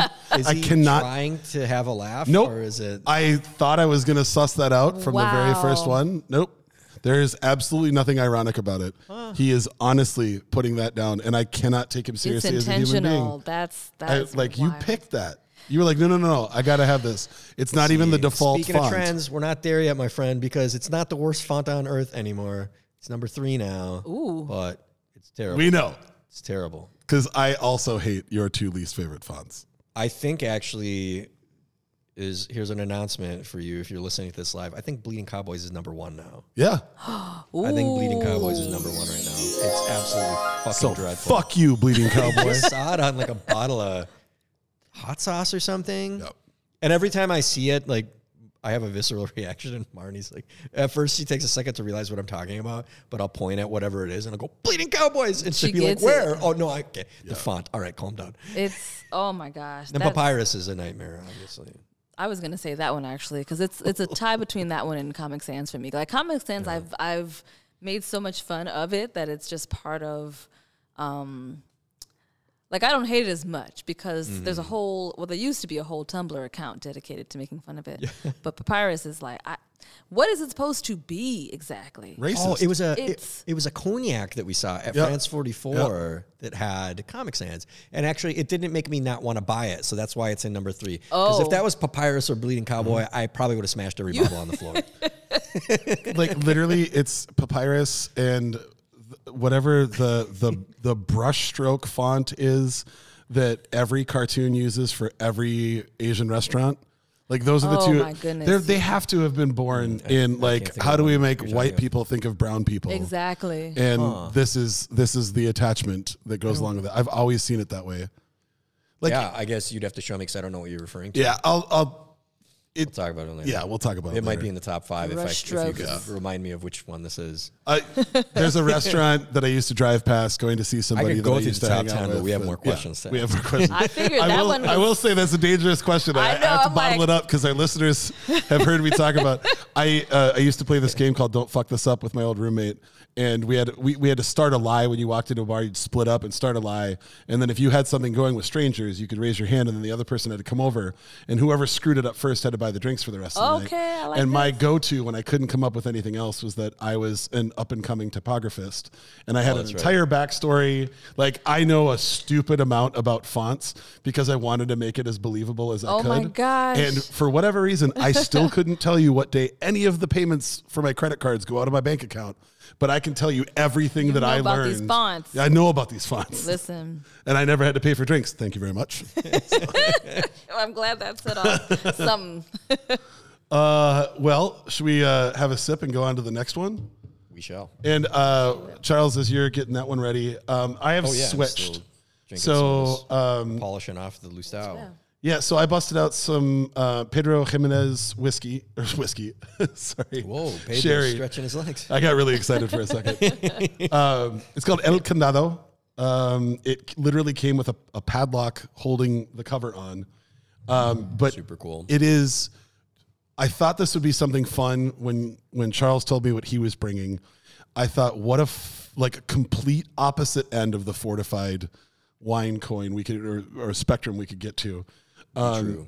This pours like as dark as port, and I get so much like dried fruit from it. I get so much like raisin, craisin, prune, fig goodness in this. So I thought for all the beautiful bright fruit I was hoping to get from that, which we got and more. Oh, yeah. That bottle will also be living at my house very soon. Yeah, I'm definitely picking that up. But this is Affordable, this too. is I think it's like $27 in that range. Yeah. Yeah. that's amazing. bad. For 750 Oh. ml, that's a nice price for that kind Yeah, that's amazing. of a sipper. I'm getting that. So yeah, feel free if you like, and then Charles, if you want Yes. to. All right. Ask Topic away. number 4. Okay, so Nicole, what's your old person with a DVD player thing? What kind of what tech are you just bad at? Ooh, where am I? It could be software, hardware, anything where you're Lord. just like, why can't I figure this damn thing out? You know, it is like the freaking it is a TV. It is the remote controls. Yeah. There are too many now. The ones with like the little like button in the middle. I always keep slipping and hitting The things. cursor? Yes. Those like, are annoying. What is it here for? It I doesn't don't work need it's it. the way it's supposed to either. And I have long nails, so I'm forever like I have to press the nail itself onto this cursor Sure. to get Yeah. it to go. That's one thing. I am. What else am I just really slow at? Honestly, this sounds terrible, but it is my phone. My niece has been showing me some features that I didn't know about my own phone, and I don't know why I have this particular iPhone. Don't even know all the stuff that I can do with it. I have 2 buttons, 2 apps that I kind of go to. And so the rest I have to ask my partner, or my niece helps me out with learning stuff. So I feel like I have it just to have it, but Yeah. I'm not a real, I like technology, but I am much more of I hate to say like the term analog person. I don't really seek out a lot of new tech devices. I kind of stick with what I know, which is very little. But I would say I'm always asking questions about the phone and can we get a simple remote control in the house, honestly. Main thing. Shit. Yeah. I feel like my first response should be the fucking stereo upstairs because I still cannot ever get it to hook up to anything else. And it's the most frustrating thing ever. But it's not because I don't understand the technology. It's because I don't have the list for when you're cycling through the sources. It doesn't say which is what. So unless you have like the manual. Yeah, I think the last time it was on the wrong input or something. Yeah, that's all it was. Plus it's got to warm up, so then you can't figure out right away if you're on the right input. Yeah. So that will, until I figure it out, that will forever You'll feel annoy like me. it. But I always forget until the next time we're recording, and then I'm like, fuck, I should figure that out. But I haven't. My thing is honestly, I still cannot figure out how to make the Apple Watch valuable to me. It's a nice fashion accessory. It looks very nice. I have the watch face that I very much enjoy. I told you before you bought it from me that it's extraneous. There's really not that much. Everyone that I know that is as involved in technology as I am has one. And I was like, okay, I guess I'm just behind on this. So I got one and I can't make it useful to myself. Like everything that I would normally like look at that for, then I still have to get my phone out. So why not just get my phone out? Like there's just not a whole lot that I've figured out that's useful. And part of it is I just haven't spent a few days fucking around with it. Yeah. But Yeah. like everything is like, okay, now I got to look up how to do that. Well, now I got to, and I'm sure as soon as I do it, I'll figure it out. But I literally already. That's the thing.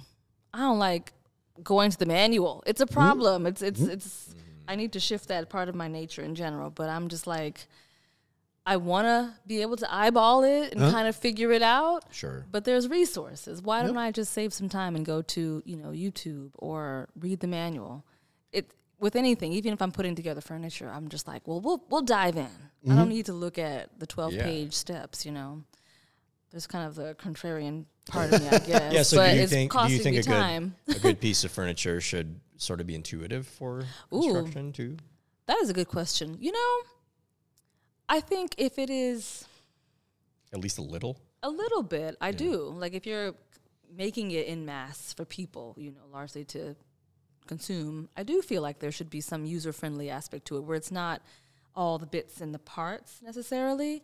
But at the same time, I think that it restricts, like I don't want to confine design in that way to where it's like it has to all be sort of palatable and really easy to approach. There's some things that do require work, and then you get a beautiful product at the end. Right. But I feel like if you can reduce those steps, it's more helpful just because it allows a better access point of entry versus being a barrier.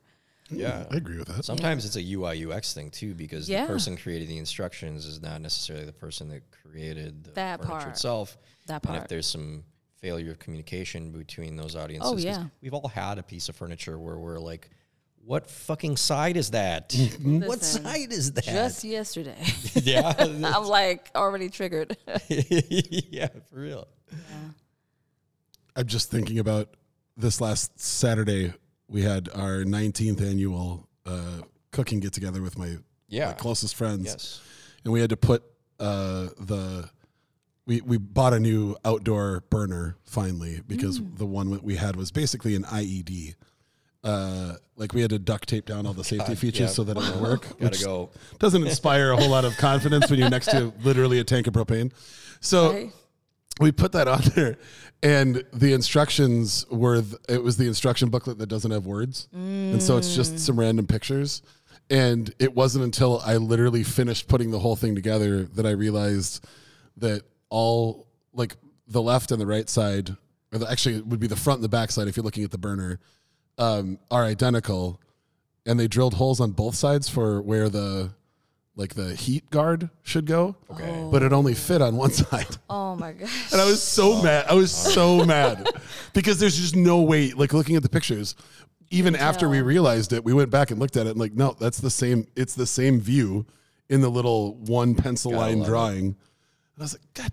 They're just fucking with you. And it's of course in the rain. So I'm just mad that I'm standing in the rain doing this. Yeah. Oh my goodness. Worst case scenario. Yeah, it's, had to blow off a few F-bombs and have a beer and then we were fine. And it came together. Yeah, exactly. So, what about that for you, Charles? It's got to be. I was gonna relegate it to a singular one, but now that I think about it, most social media is just I don't fucking get it. Facebook, which no one really uses anymore. I have a lot of proficiency and experience with it. Instagram, similarly, I understand how to advertise on all these platforms, but I don't know how to Twitter. I realized this when you posted your live stream of the Taylor Hawkins tribute concert that you were at in California, because then you linked me, and I do have a Twitter, and I clicked it, and I went in, and I had to like fumble around to figure out in what order things go and why, and then like how to show my pleasure with your posts. So I was like, oh, there's the heart right there. That was also a little bit. Thing. There was a little bit of user error because that was a stream of I think 41 or 42 tweets all in a row that I tried to keep in a column, and at one point, the guy. So I moved seats once. The gentleman that I was with, our good friend Nick, we switched seats once. So at one point, the gentleman on my left, and then after we switched seats, a different gentleman on my right were talking to me while I was like, I was just trying to keep a steady list of all of the myriad performers that were coming in and out on stage. Yeah. And I would talk to them, and then I realized that instead of keeping on the main thread, I was replying to some of my own tweets as opposed to keeping it all in. Okay, so it's not me, it's you. Yeah, well, it was both. So I did that twice. Yeah. Okay. So that would have made it a little bit difficult, but you should have still had 30 plus in a row. Yeah, I guess there would be no way for me to know if they were all exactly in the right order. Yeah. But I feel like it's so interesting because there's like a whole generation or a couple really that grew up with actual words, spelling out what instructions were, and now there's just symbols for so many things. So as the apps are changing, they're changing their algorithms, they're changing the chronology of things, they're changing what how to point to certain features. You have to really know to read symbols, and it's not intuitive. I agree. I think as they want it to be. Speaking to lacking intuitive direction and UX components. I feel like Facebook's getting more and more confusing. Oh gosh. I've always had a button for most recent that like either I've built as a shortcut or I know where to find it, and they keep moving it because they want to be able to change the chronology so that you see whatever they want you to see, so that they can hide how much they're advertising to you. Exactly. And so that businesses have to pay them money if I want to see the posts that I want to see from that business. Yeah. And now Instagram is doing the same thing. If Facebook is suffering massively right now. It's a whole mess, everything that they're doing. And now, Instagram's increasing their advertising as well. But Twitter, I don't know what I'm doing, and I don't really care to know. It's never really been for me, and that's fine.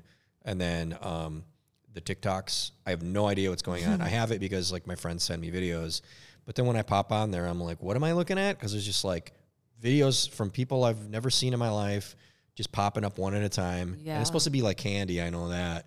But I don't know exactly how they're doing it or why. There's so no I way. watch a video that like Nate sends me, and then when it's done, it's like a 13-year-old girl doing like axe kicks on boards or something, and I'm like, excuse me, why am I here? There's no way to curate it. You really are just at the behest of whatever this app wants to show you, whatever it feels like, and it's very different even than Reddit, which that is something that I do feel very kind of like out of the know on. The whole interface of Reddit kind of confuses me.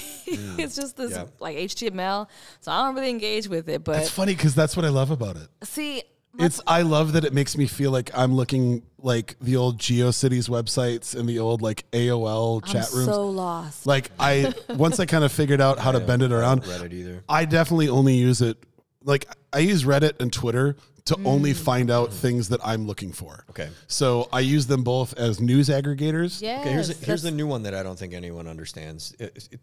If you understand it, then let me know. Discord. Does anyone understand how fucking Discord works? Nope. Absolutely not. Like, I have a Discord channel. Okay, what the fuck does that mean? Right. Someone's gonna email me probably after this. I DM think me it's and be just like, a way "You of watching idiots." people. Like I have some friends that No, play because Dungeons Twitch and is weird. I'm Dragons just like, on what? Discord. But how do you don't watch on Discord? Is Discord like a peripheral chat channel? It's like a channel so you could all play together.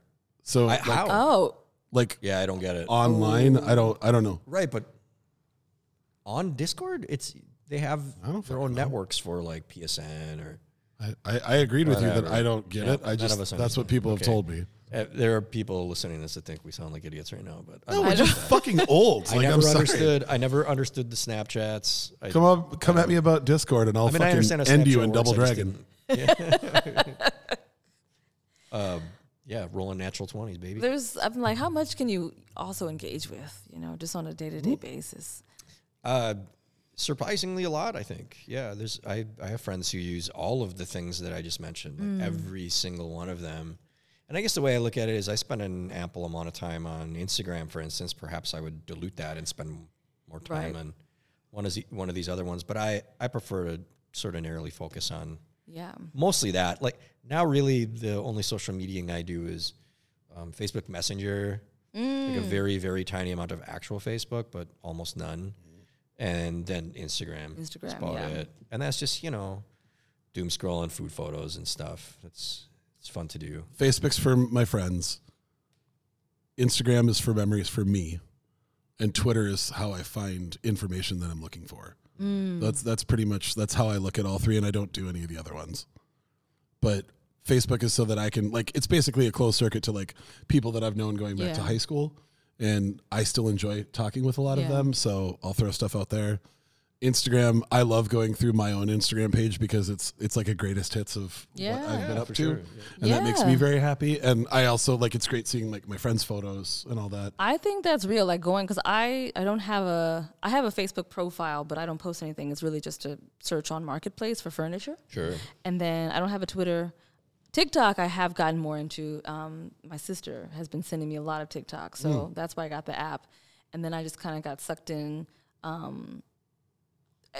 It makes me laugh. I like looking for the funny TikToks, to be honest. And Instagram is still one of those, like the main platform where I share my work, but also it's just, I love looking at, for aspirational, kind of inspirational culling of information and imagery. Just being a visual person, that being the background, I try not to see it so much as I know there's a lot of conversation now about Instagram doing shadow banning or, pushing down pages and stuff because of whatever they're promoting reels over photos and things. And I'm just like, none of these apps are meant to really promote us. They have their own bottom line. So it cannot be a means to sustaining, lifestyles, livelihoods. So I try to take that pressure off from using it and really use it as like a resource for finding out where restaurants or places to, travel or whatever it is. Yeah. Because it's always like the target is always shifting, in terms of what it's Totally. valuing. Totally agree. But I think there is something about like the sort of, I don't even call it mindless. Because if you are really intentional, like you use these apps for a reason. They give you some kind of joy or information. So I don't think writ large like social media is evil. I definitely know there are parts of that.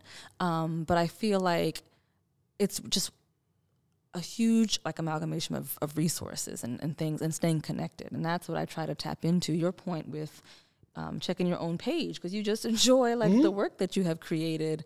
So many people all day long clicking through your own Instagram story that you just posted because it brings you joy, and you like to share.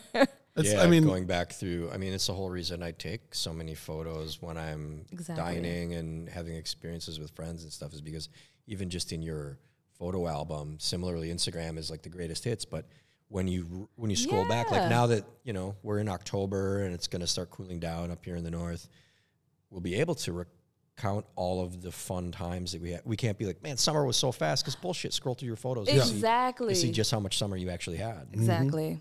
Yeah. I love that.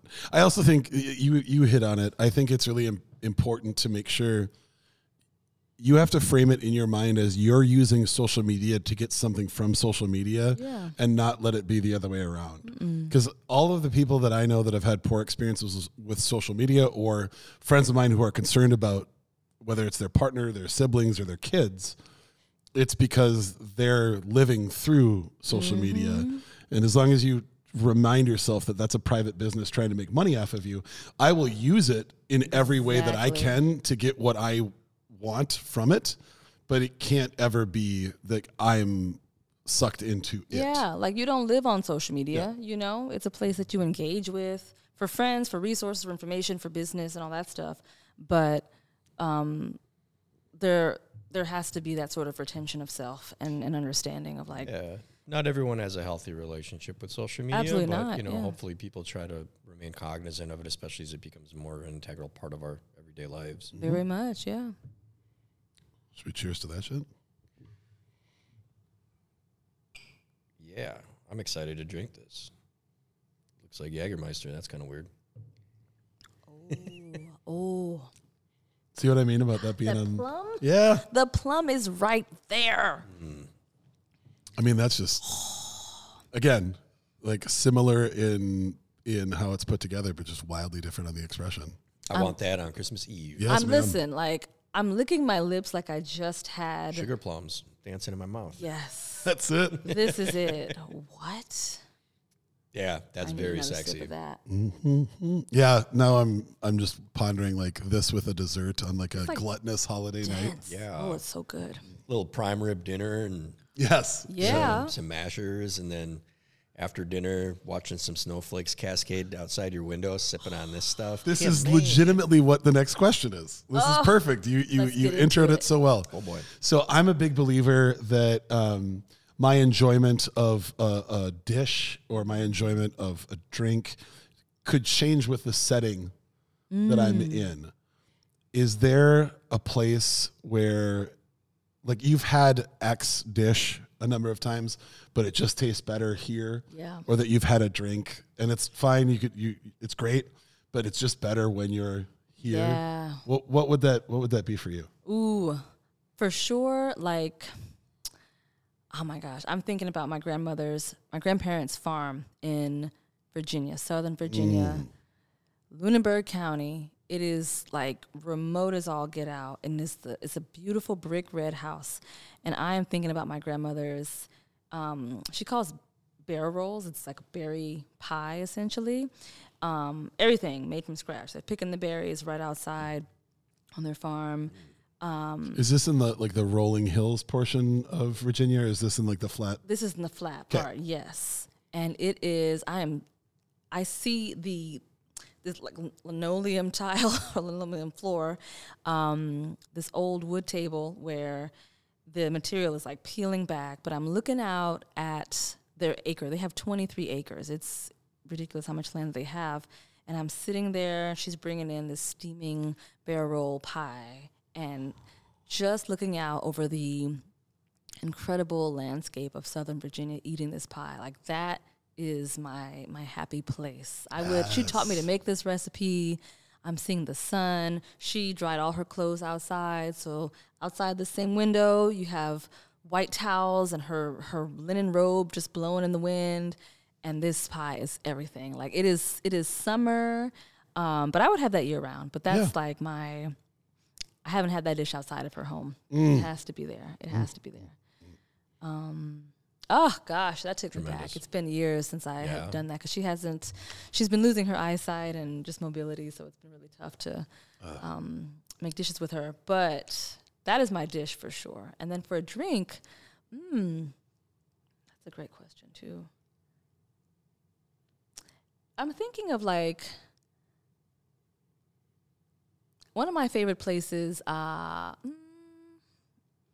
I'm thinking of like a Moscow Mule, honestly, or no, I'm thinking of a hot toddy. Okay. Like I'm thinking of a hot I toddy. I like it. And that is definitely on my friend's. She has this beautiful balcony where in the winter we just kind of like sit. It's like a 3-season porch kind of style balcony, and we sit out there and we have hot toddies, and it's just this great view of the lake, sipping this incredible drink under a blanket. Like I always have to have a blanket or a cardigan or something with me. But that's it for me. I love warm drinks. You know how some things, I don't know if you all have studied or heard of like human design and stuff and different like ajanas, but for me, it's warm things. The soup, going back to soup, hot toddies. I love warm, frothy kind of things. And so You're in luck because they're growing in prominence in the last year. I know. So literally, like the last year, hot drinks have really taken over. I've been loving it. This winter's to be gonna be honest. fun, I think. I with can't wait. the hot drink menus. I cannot wait to see, what restaurants come up with. So, Give it to me. yeah. Absolutely. Charles, what about you? We've discussed this in some different ways, and I told Ben earlier today, I'm going to say Lebanon again, aren't I? So, but I'm going to sidestep it. That's, either getting knafe, say sweet, or like my aunt making me fresh grilled medium rare lamb on her coals in the back of a restaurant as one of the first meals I have when I arrive. I've mentioned that in the past. I've also, and I had a conversation last weekend with Nathan Beck again, third time bringing him up, popular guy. Hot diggity We were dog. talking about my trip to Chile in 2015, and I've discussed on the podcast, like, those fucking limes that they have in South America that we can't access here makes their ceviche entirely different. Mm-hmm. But with this trip to New York being planned currently and me making my first reservation today, that brought to mind, like, oh, well, one of the finest examples. And I usually am anti people saying, oh, this only tastes this way in this particular locale, because most of the time it's incorrect. But New York style pizza, like, you can get pizza in New York from a New York style pizzeria, almost any of them, it's going to be pretty good to great. Yep. And it's a very specific type of pizza. It just hits different. And if I had to pick my favorite kind of pizza, like style of pizza, it's New York style pizza. And for the many times that I've had a New York style pizza outside of New York, and I haven't had it that many places because I'm actually very leery of it now. There's only one place I've ever had it that I found it even close to as satisfying as I do in New York City. It was in Denver, of all fucking places. But when I'm in New York, that's why you got to buy yourself some extra meals. Because, like, on my last trip last December, I had to walk over to Scar's Pizza. It's one of my favorites. And just grab a slice because it's easy to do. Just grab a slice.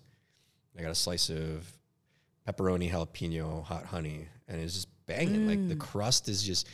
There's that, like, inexplicable crustiness, like crispiness on the bottom that's still fully pliable, because the whole thing's pliable, but the bottom has, like, there's a good chew to the crust, but the bottom has, like, that little bit of crisp. It's almost like the snap of a old-fashioned wiener. Like, somehow it's crispy, but just a little bit on the very bottom.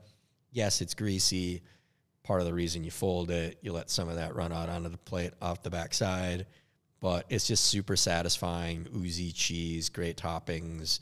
And it's like also a child's idea of what pizza's supposed to be.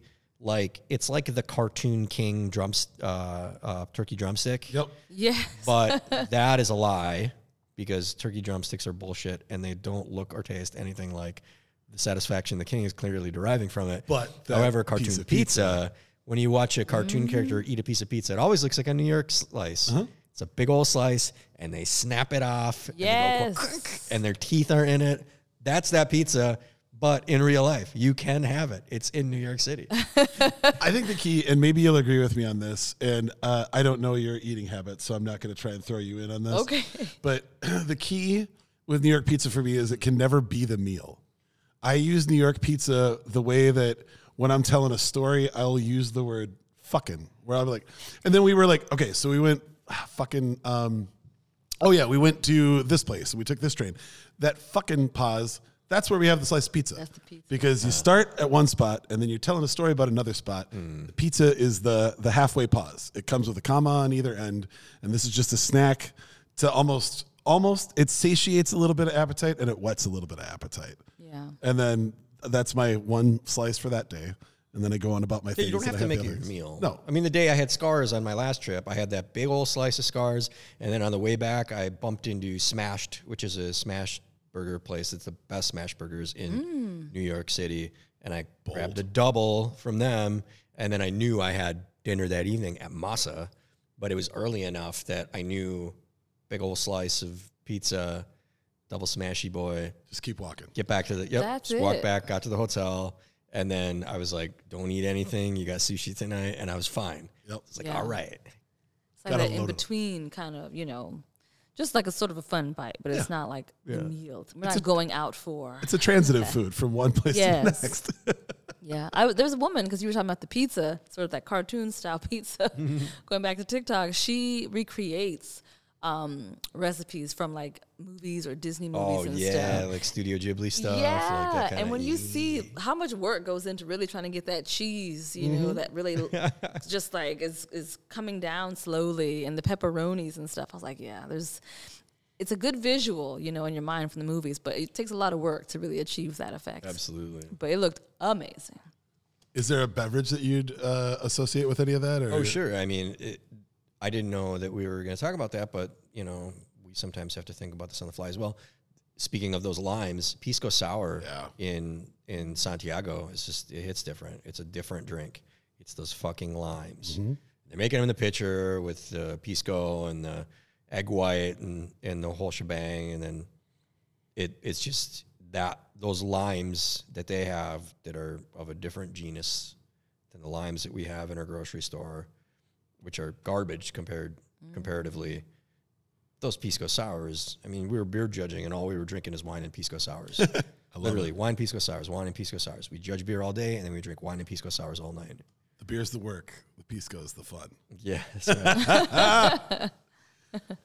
For me, the thing that made me think about this was, as Charles referenced, I was just in LA last week, and the first meal that I had, we found Leo's Taco Truck in the parking lot of a gas station, and they brag about having the best al pastor in all of LA. And I didn't have the rest of the al pastors in LA, but I've had a lot of al pastor in a lot of different cities. Yeah. And I will say that was the best I've ever had. Nice. And it came out, like, I watched him shave it off the rotisserie, and then he hit it with some hand-chopped pineapple and cilantro, and then folded it up in a tinfoil packet for me, handed it to me with 3 things of hot sauce, an avocado salsa, a rojo salsa. Sorry, what was the tortilla? Was it árabe or was it It was a corn tortilla. It was corn tortilla. Yep. Okay. And then, like, we looked around, and it's gas station and car wash, and somebody had just put, like, single plank benches in a square around one table in the middle. And I sat there in the California sun, and I smashed those tacos, and it just tasted different. It was the smell of the soap coming out of the car wash, and the fact that Nick and I were the only 2 English speakers in the entire line, and the people that were driving in and trying to figure out, like, are you coming for tacos? Are you coming for gas? Are you coming for a car wash? So you had to sit outside? Yeah, it's literally a truck. Cool. Yeah. It's just a truck right there. And it was just better. And I kept thinking about, like, even if I could make this at home, and I could be in my PJs with my feet up on the bed and my wife and I smashing tacos side by side, it still tastes better. There was something about, like, the exhaust from the taco truck and the smell of this, like, all of it together. I don't know. It made it better, because it was like, this is what I came here for, is to smash that. And I would say, honestly, so I want to say that sentence was funny till you added tacos on the end. Yes. Did you notice what you said? I did. Okay. As it came out, you're like, well, we're just going to go with it. I had to chuckle a little bit. But then my beverage is, honestly, it's the same, but for the opposite reason. Yeah. There is a drink that I only consume at my cabin with my in-laws, because my father-in-law is the only one who has these ingredients in his house. But it is a wild cherry Pepsi and Captain Morgan spiced rum, neither of which I would ever consume. I know. It was his That's something someone would have handed me in high school. Correct. And it was always... You were drinking wild cherry Pepsi. It was like a year or 2 of me making fun of him for drinking this. So bad. Because I think that Captain Morgan tastes like green olives. If you put the 2 together, it tastes like Dr. Pepper. It tastes just like Dr. Pepper. Okay, I can see that. Yeah. I can see the okay, wild cherry and the olive. Well, and there's a weird vanilla note in there. Like, to me, that's what Dr. Pepper tastes like to me. And so this is the cabin drink of choice? Is that kind of how No, the Moscow Mule is the cabin drink of choice.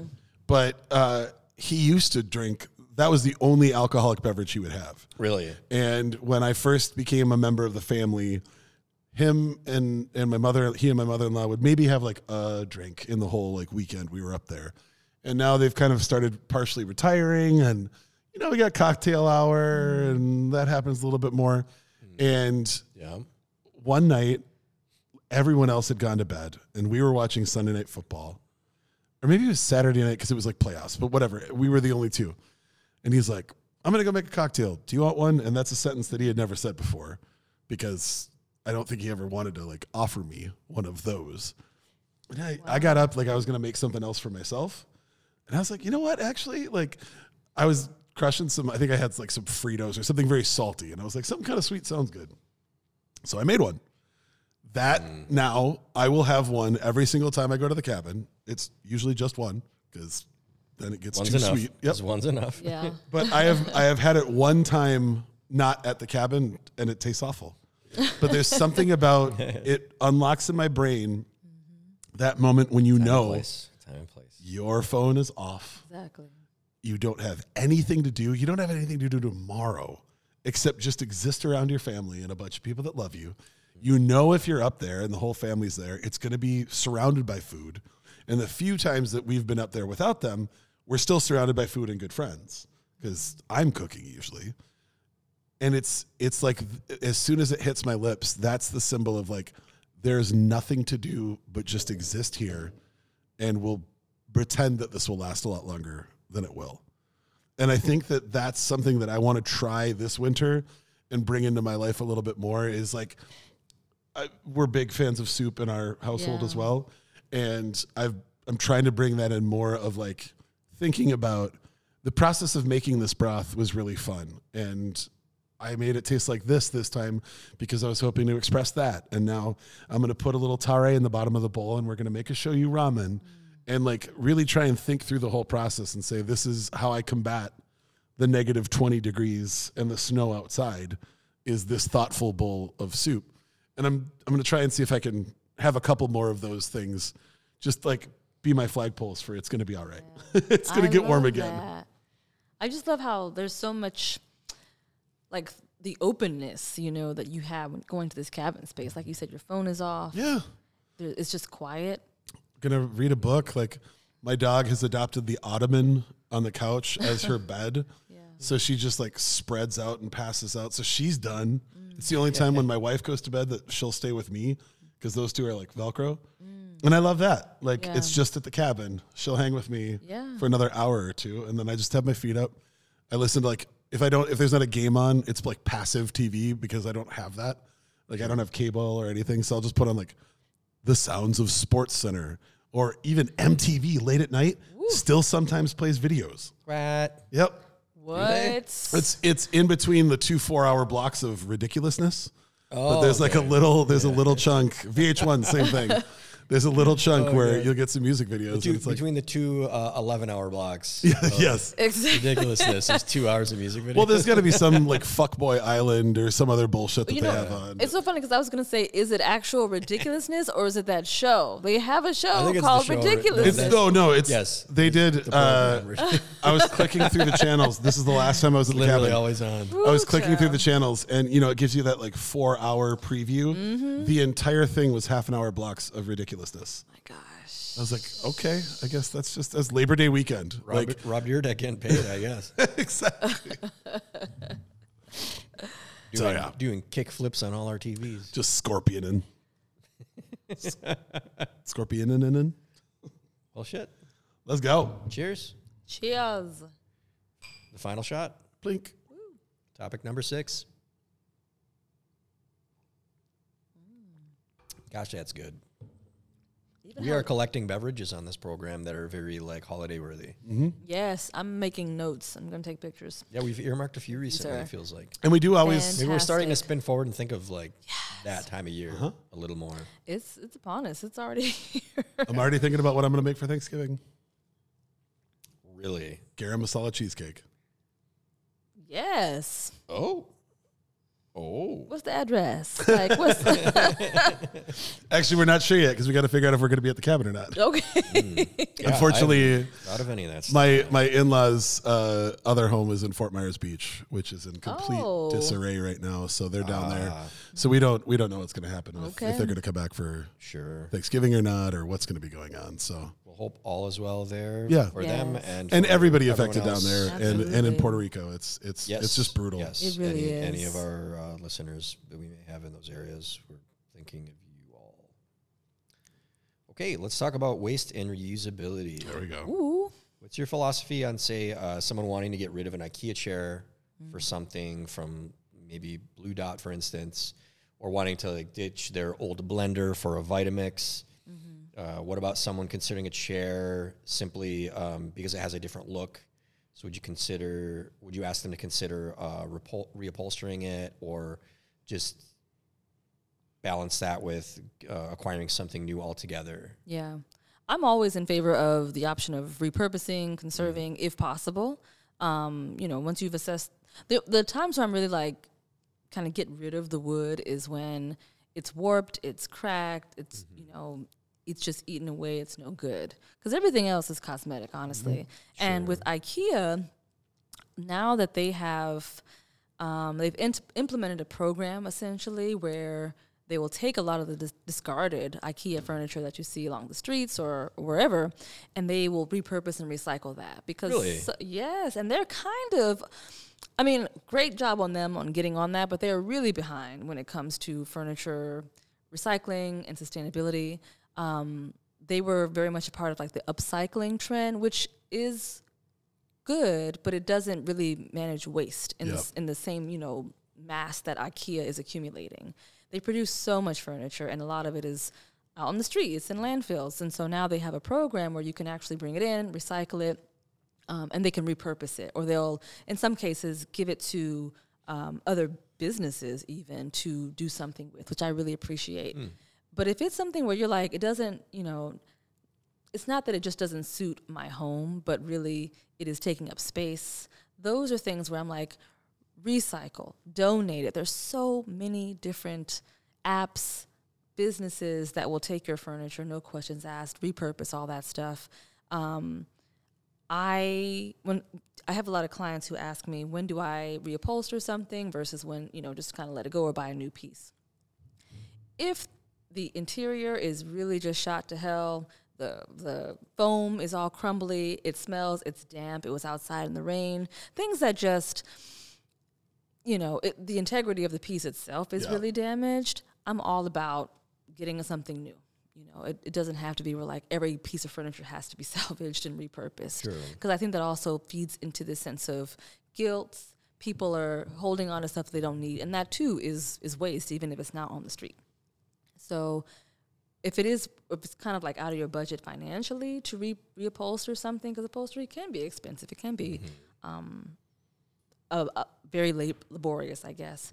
I would say where you are able to recycle, donate, you can find lots of really good deals on furniture.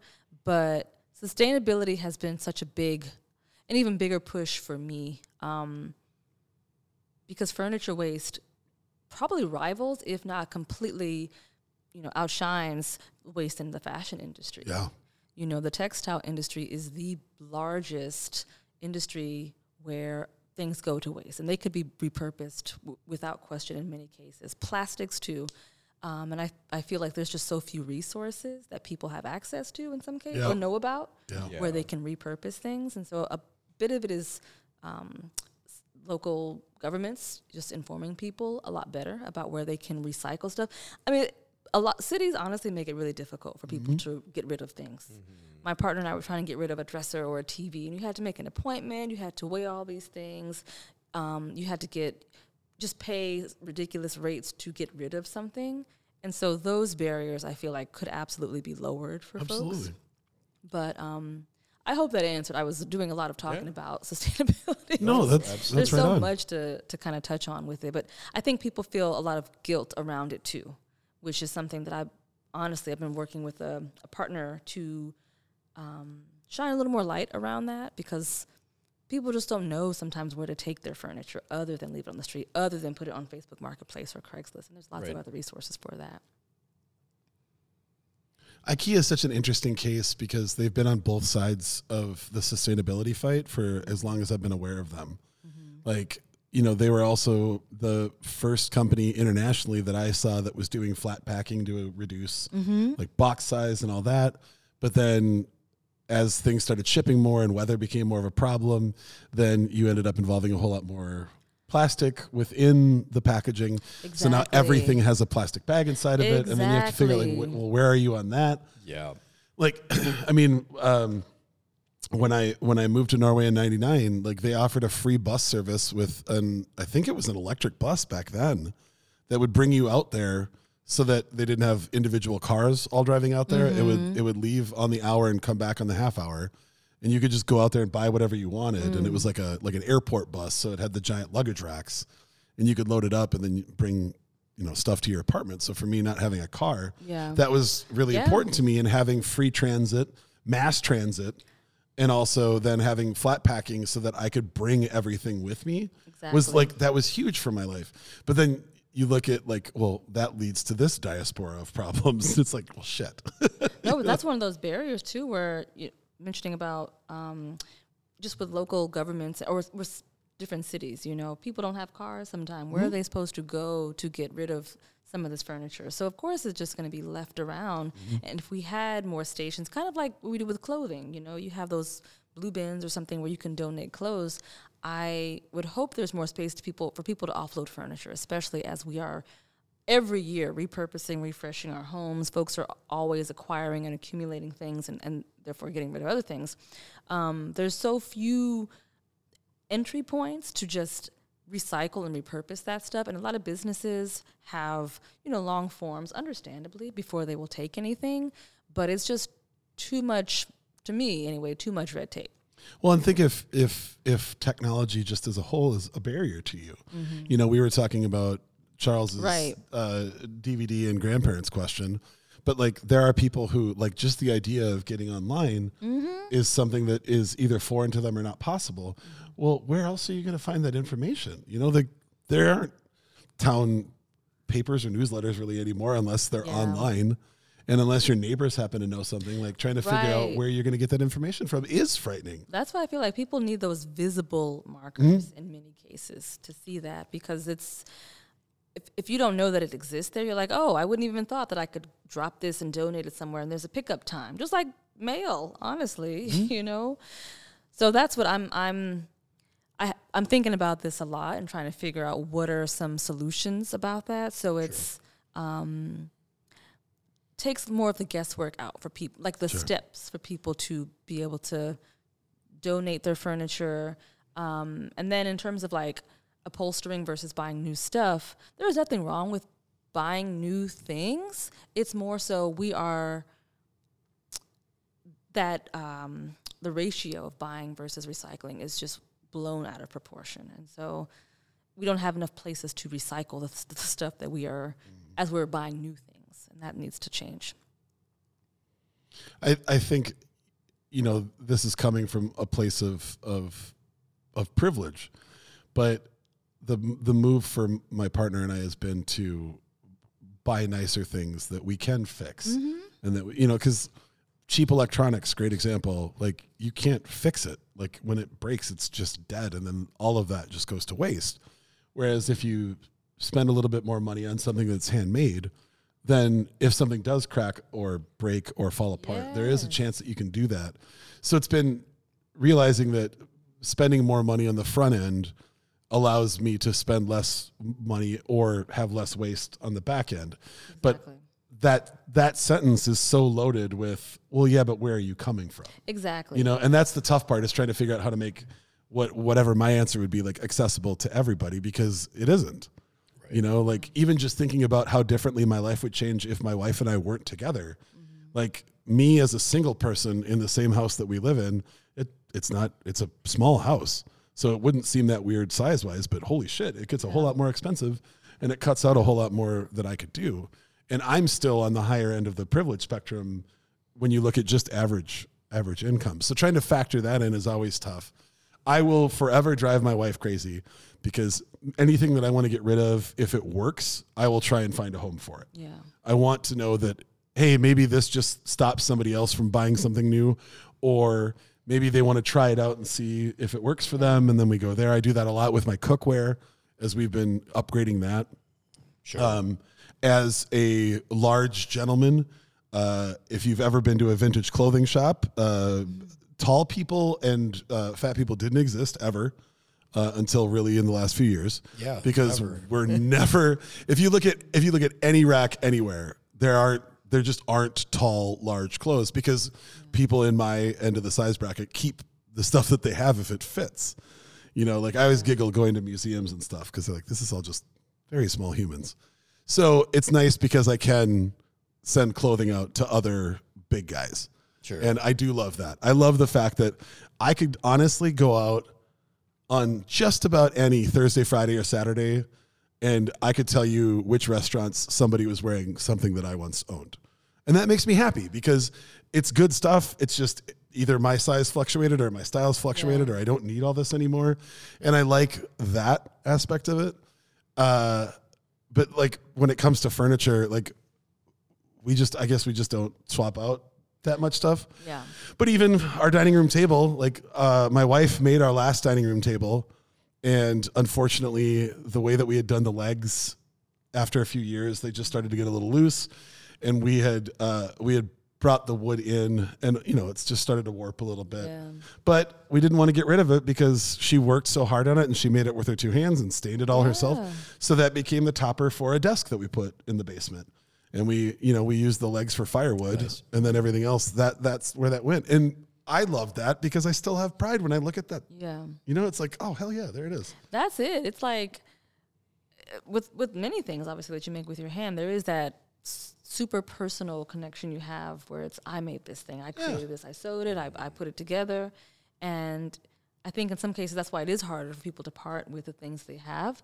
And to your point, like there's so many conversations about like privilege when it comes to acquiring furniture, even getting rid of furniture. You know, there's lots of barrier points to that. You were talking about, and this kind of goes to sustainable fashion, I guess, just with going into a vintage shop. You know, I was having a conversation. It was a panel a short time ago about within sustainable fashion. Even there's such a conversation of like buy from independent designers, which is great, but a lot of people who are larger are like, but you're not making clothing in that size because the fabric is costing more and there's just so little inventory.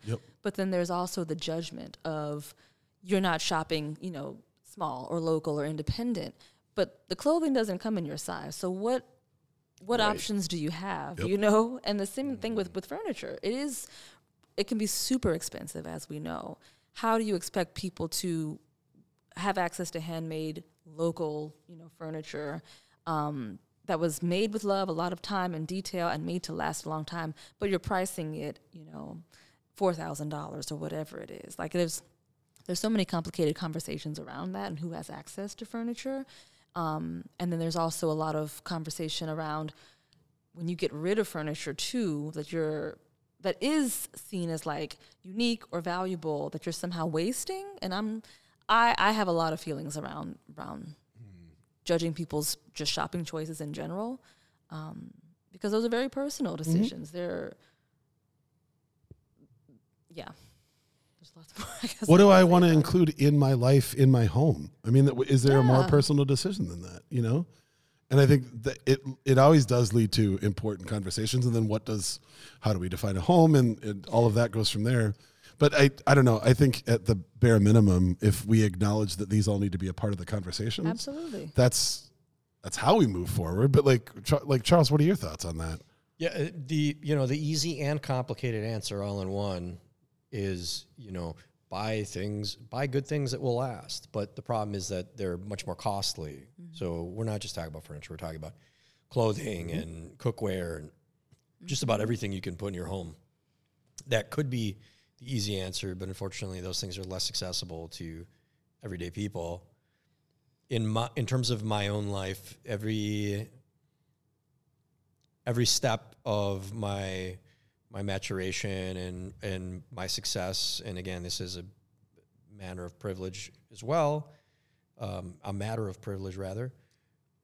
each time I reach a tier in my life where I can access those better made things so that I have things for myself that last, that prior tier of my life, I take the objects and apparel, and cookware, and furniture that I was able to access in that stage of my life, and I find new homes for those things. So in the instance of our kitchen, cookware, outdoor cookware, all those things, I'm frequently efforting to have better quality cookware that's going to last longer, with the idea that eventually I'll have pieces that will last not just my lifetime, but possibly multiple lifetimes for whomever they should go to once I expire.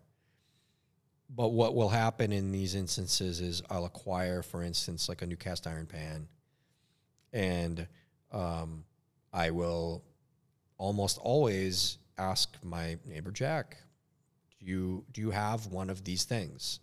That's the important first question. So I forget the last thing that I gave him that he was like, actually, I do not. It might have been a blender or something when I got a new Vitamix. Jack, do you have a blender? I do not. Would you like a blender? Absolutely. And then now, someone who did not have a blender that they now need to throw away or recycle has this blender that needed a new home, and I have a blender that will, in theory, last a very long time. So that's my methodology for maintaining the sort of prosperity of this cycle, and to be environmentally friendly when it comes to apparel. Donating it is always great, especially if you donate it to the appropriate places so that it can be given to people who could use it and would be able to cheaply access it, and then it doesn't end up in a landfill. That's great. Furniture, I don't really move through a ton of furniture. Yeah. When you asked the question earlier about minimalism or maximalism, I think I'm a minimalist. Because I like to furnish lightly and minimally, and then as months and years go by, see if there's anything you want to fill in. Because if you're more thoughtful about it, then you don't overload or like make bad design choices because you're just like, fill it all up. Right. But because of that, we don't add things that we later regret adding. Yeah. So we don't do a lot of that. But when I moved from my last residence for Marnie and myself to move in together, I did get rid of all my furniture. It's all very dark. And, you know, I used to, as aforementioned, I used to do a lot of like flat colored dark stuff. And in the instance of all the furniture that I had, I put out an APB on social media and said, who needs this thing, that thing? And I had a series of different friends say like, oh, my daughter just moved out. She needs a bed. Took my bed. A friend who said that couch could go in my den. That rug would be great in my basement. And then it just kind of piecemealed itself out the door. And I didn't end up having to throw away any furniture, which is nice. Yeah. That's kind of the goal. Yeah. Oh, great. All this stuff went to another home. Right. Since then, I don't think we've thrown out a single piece of furniture since we've lived in our place for 5 or 6 years. It's also should be said that that's also like a different form of privilege, that you have a network that large where it can absorb that. And I have to remind myself of that all the time. I'm constantly reminded at how many people only have a couple people in their lives, you know, and after they ask those 2 or 3 people, Right. That's it. Yeah. And that's something else where like I can crowdsource clearing things out because there are that many people, but that's also You have the network. it's a rare thing.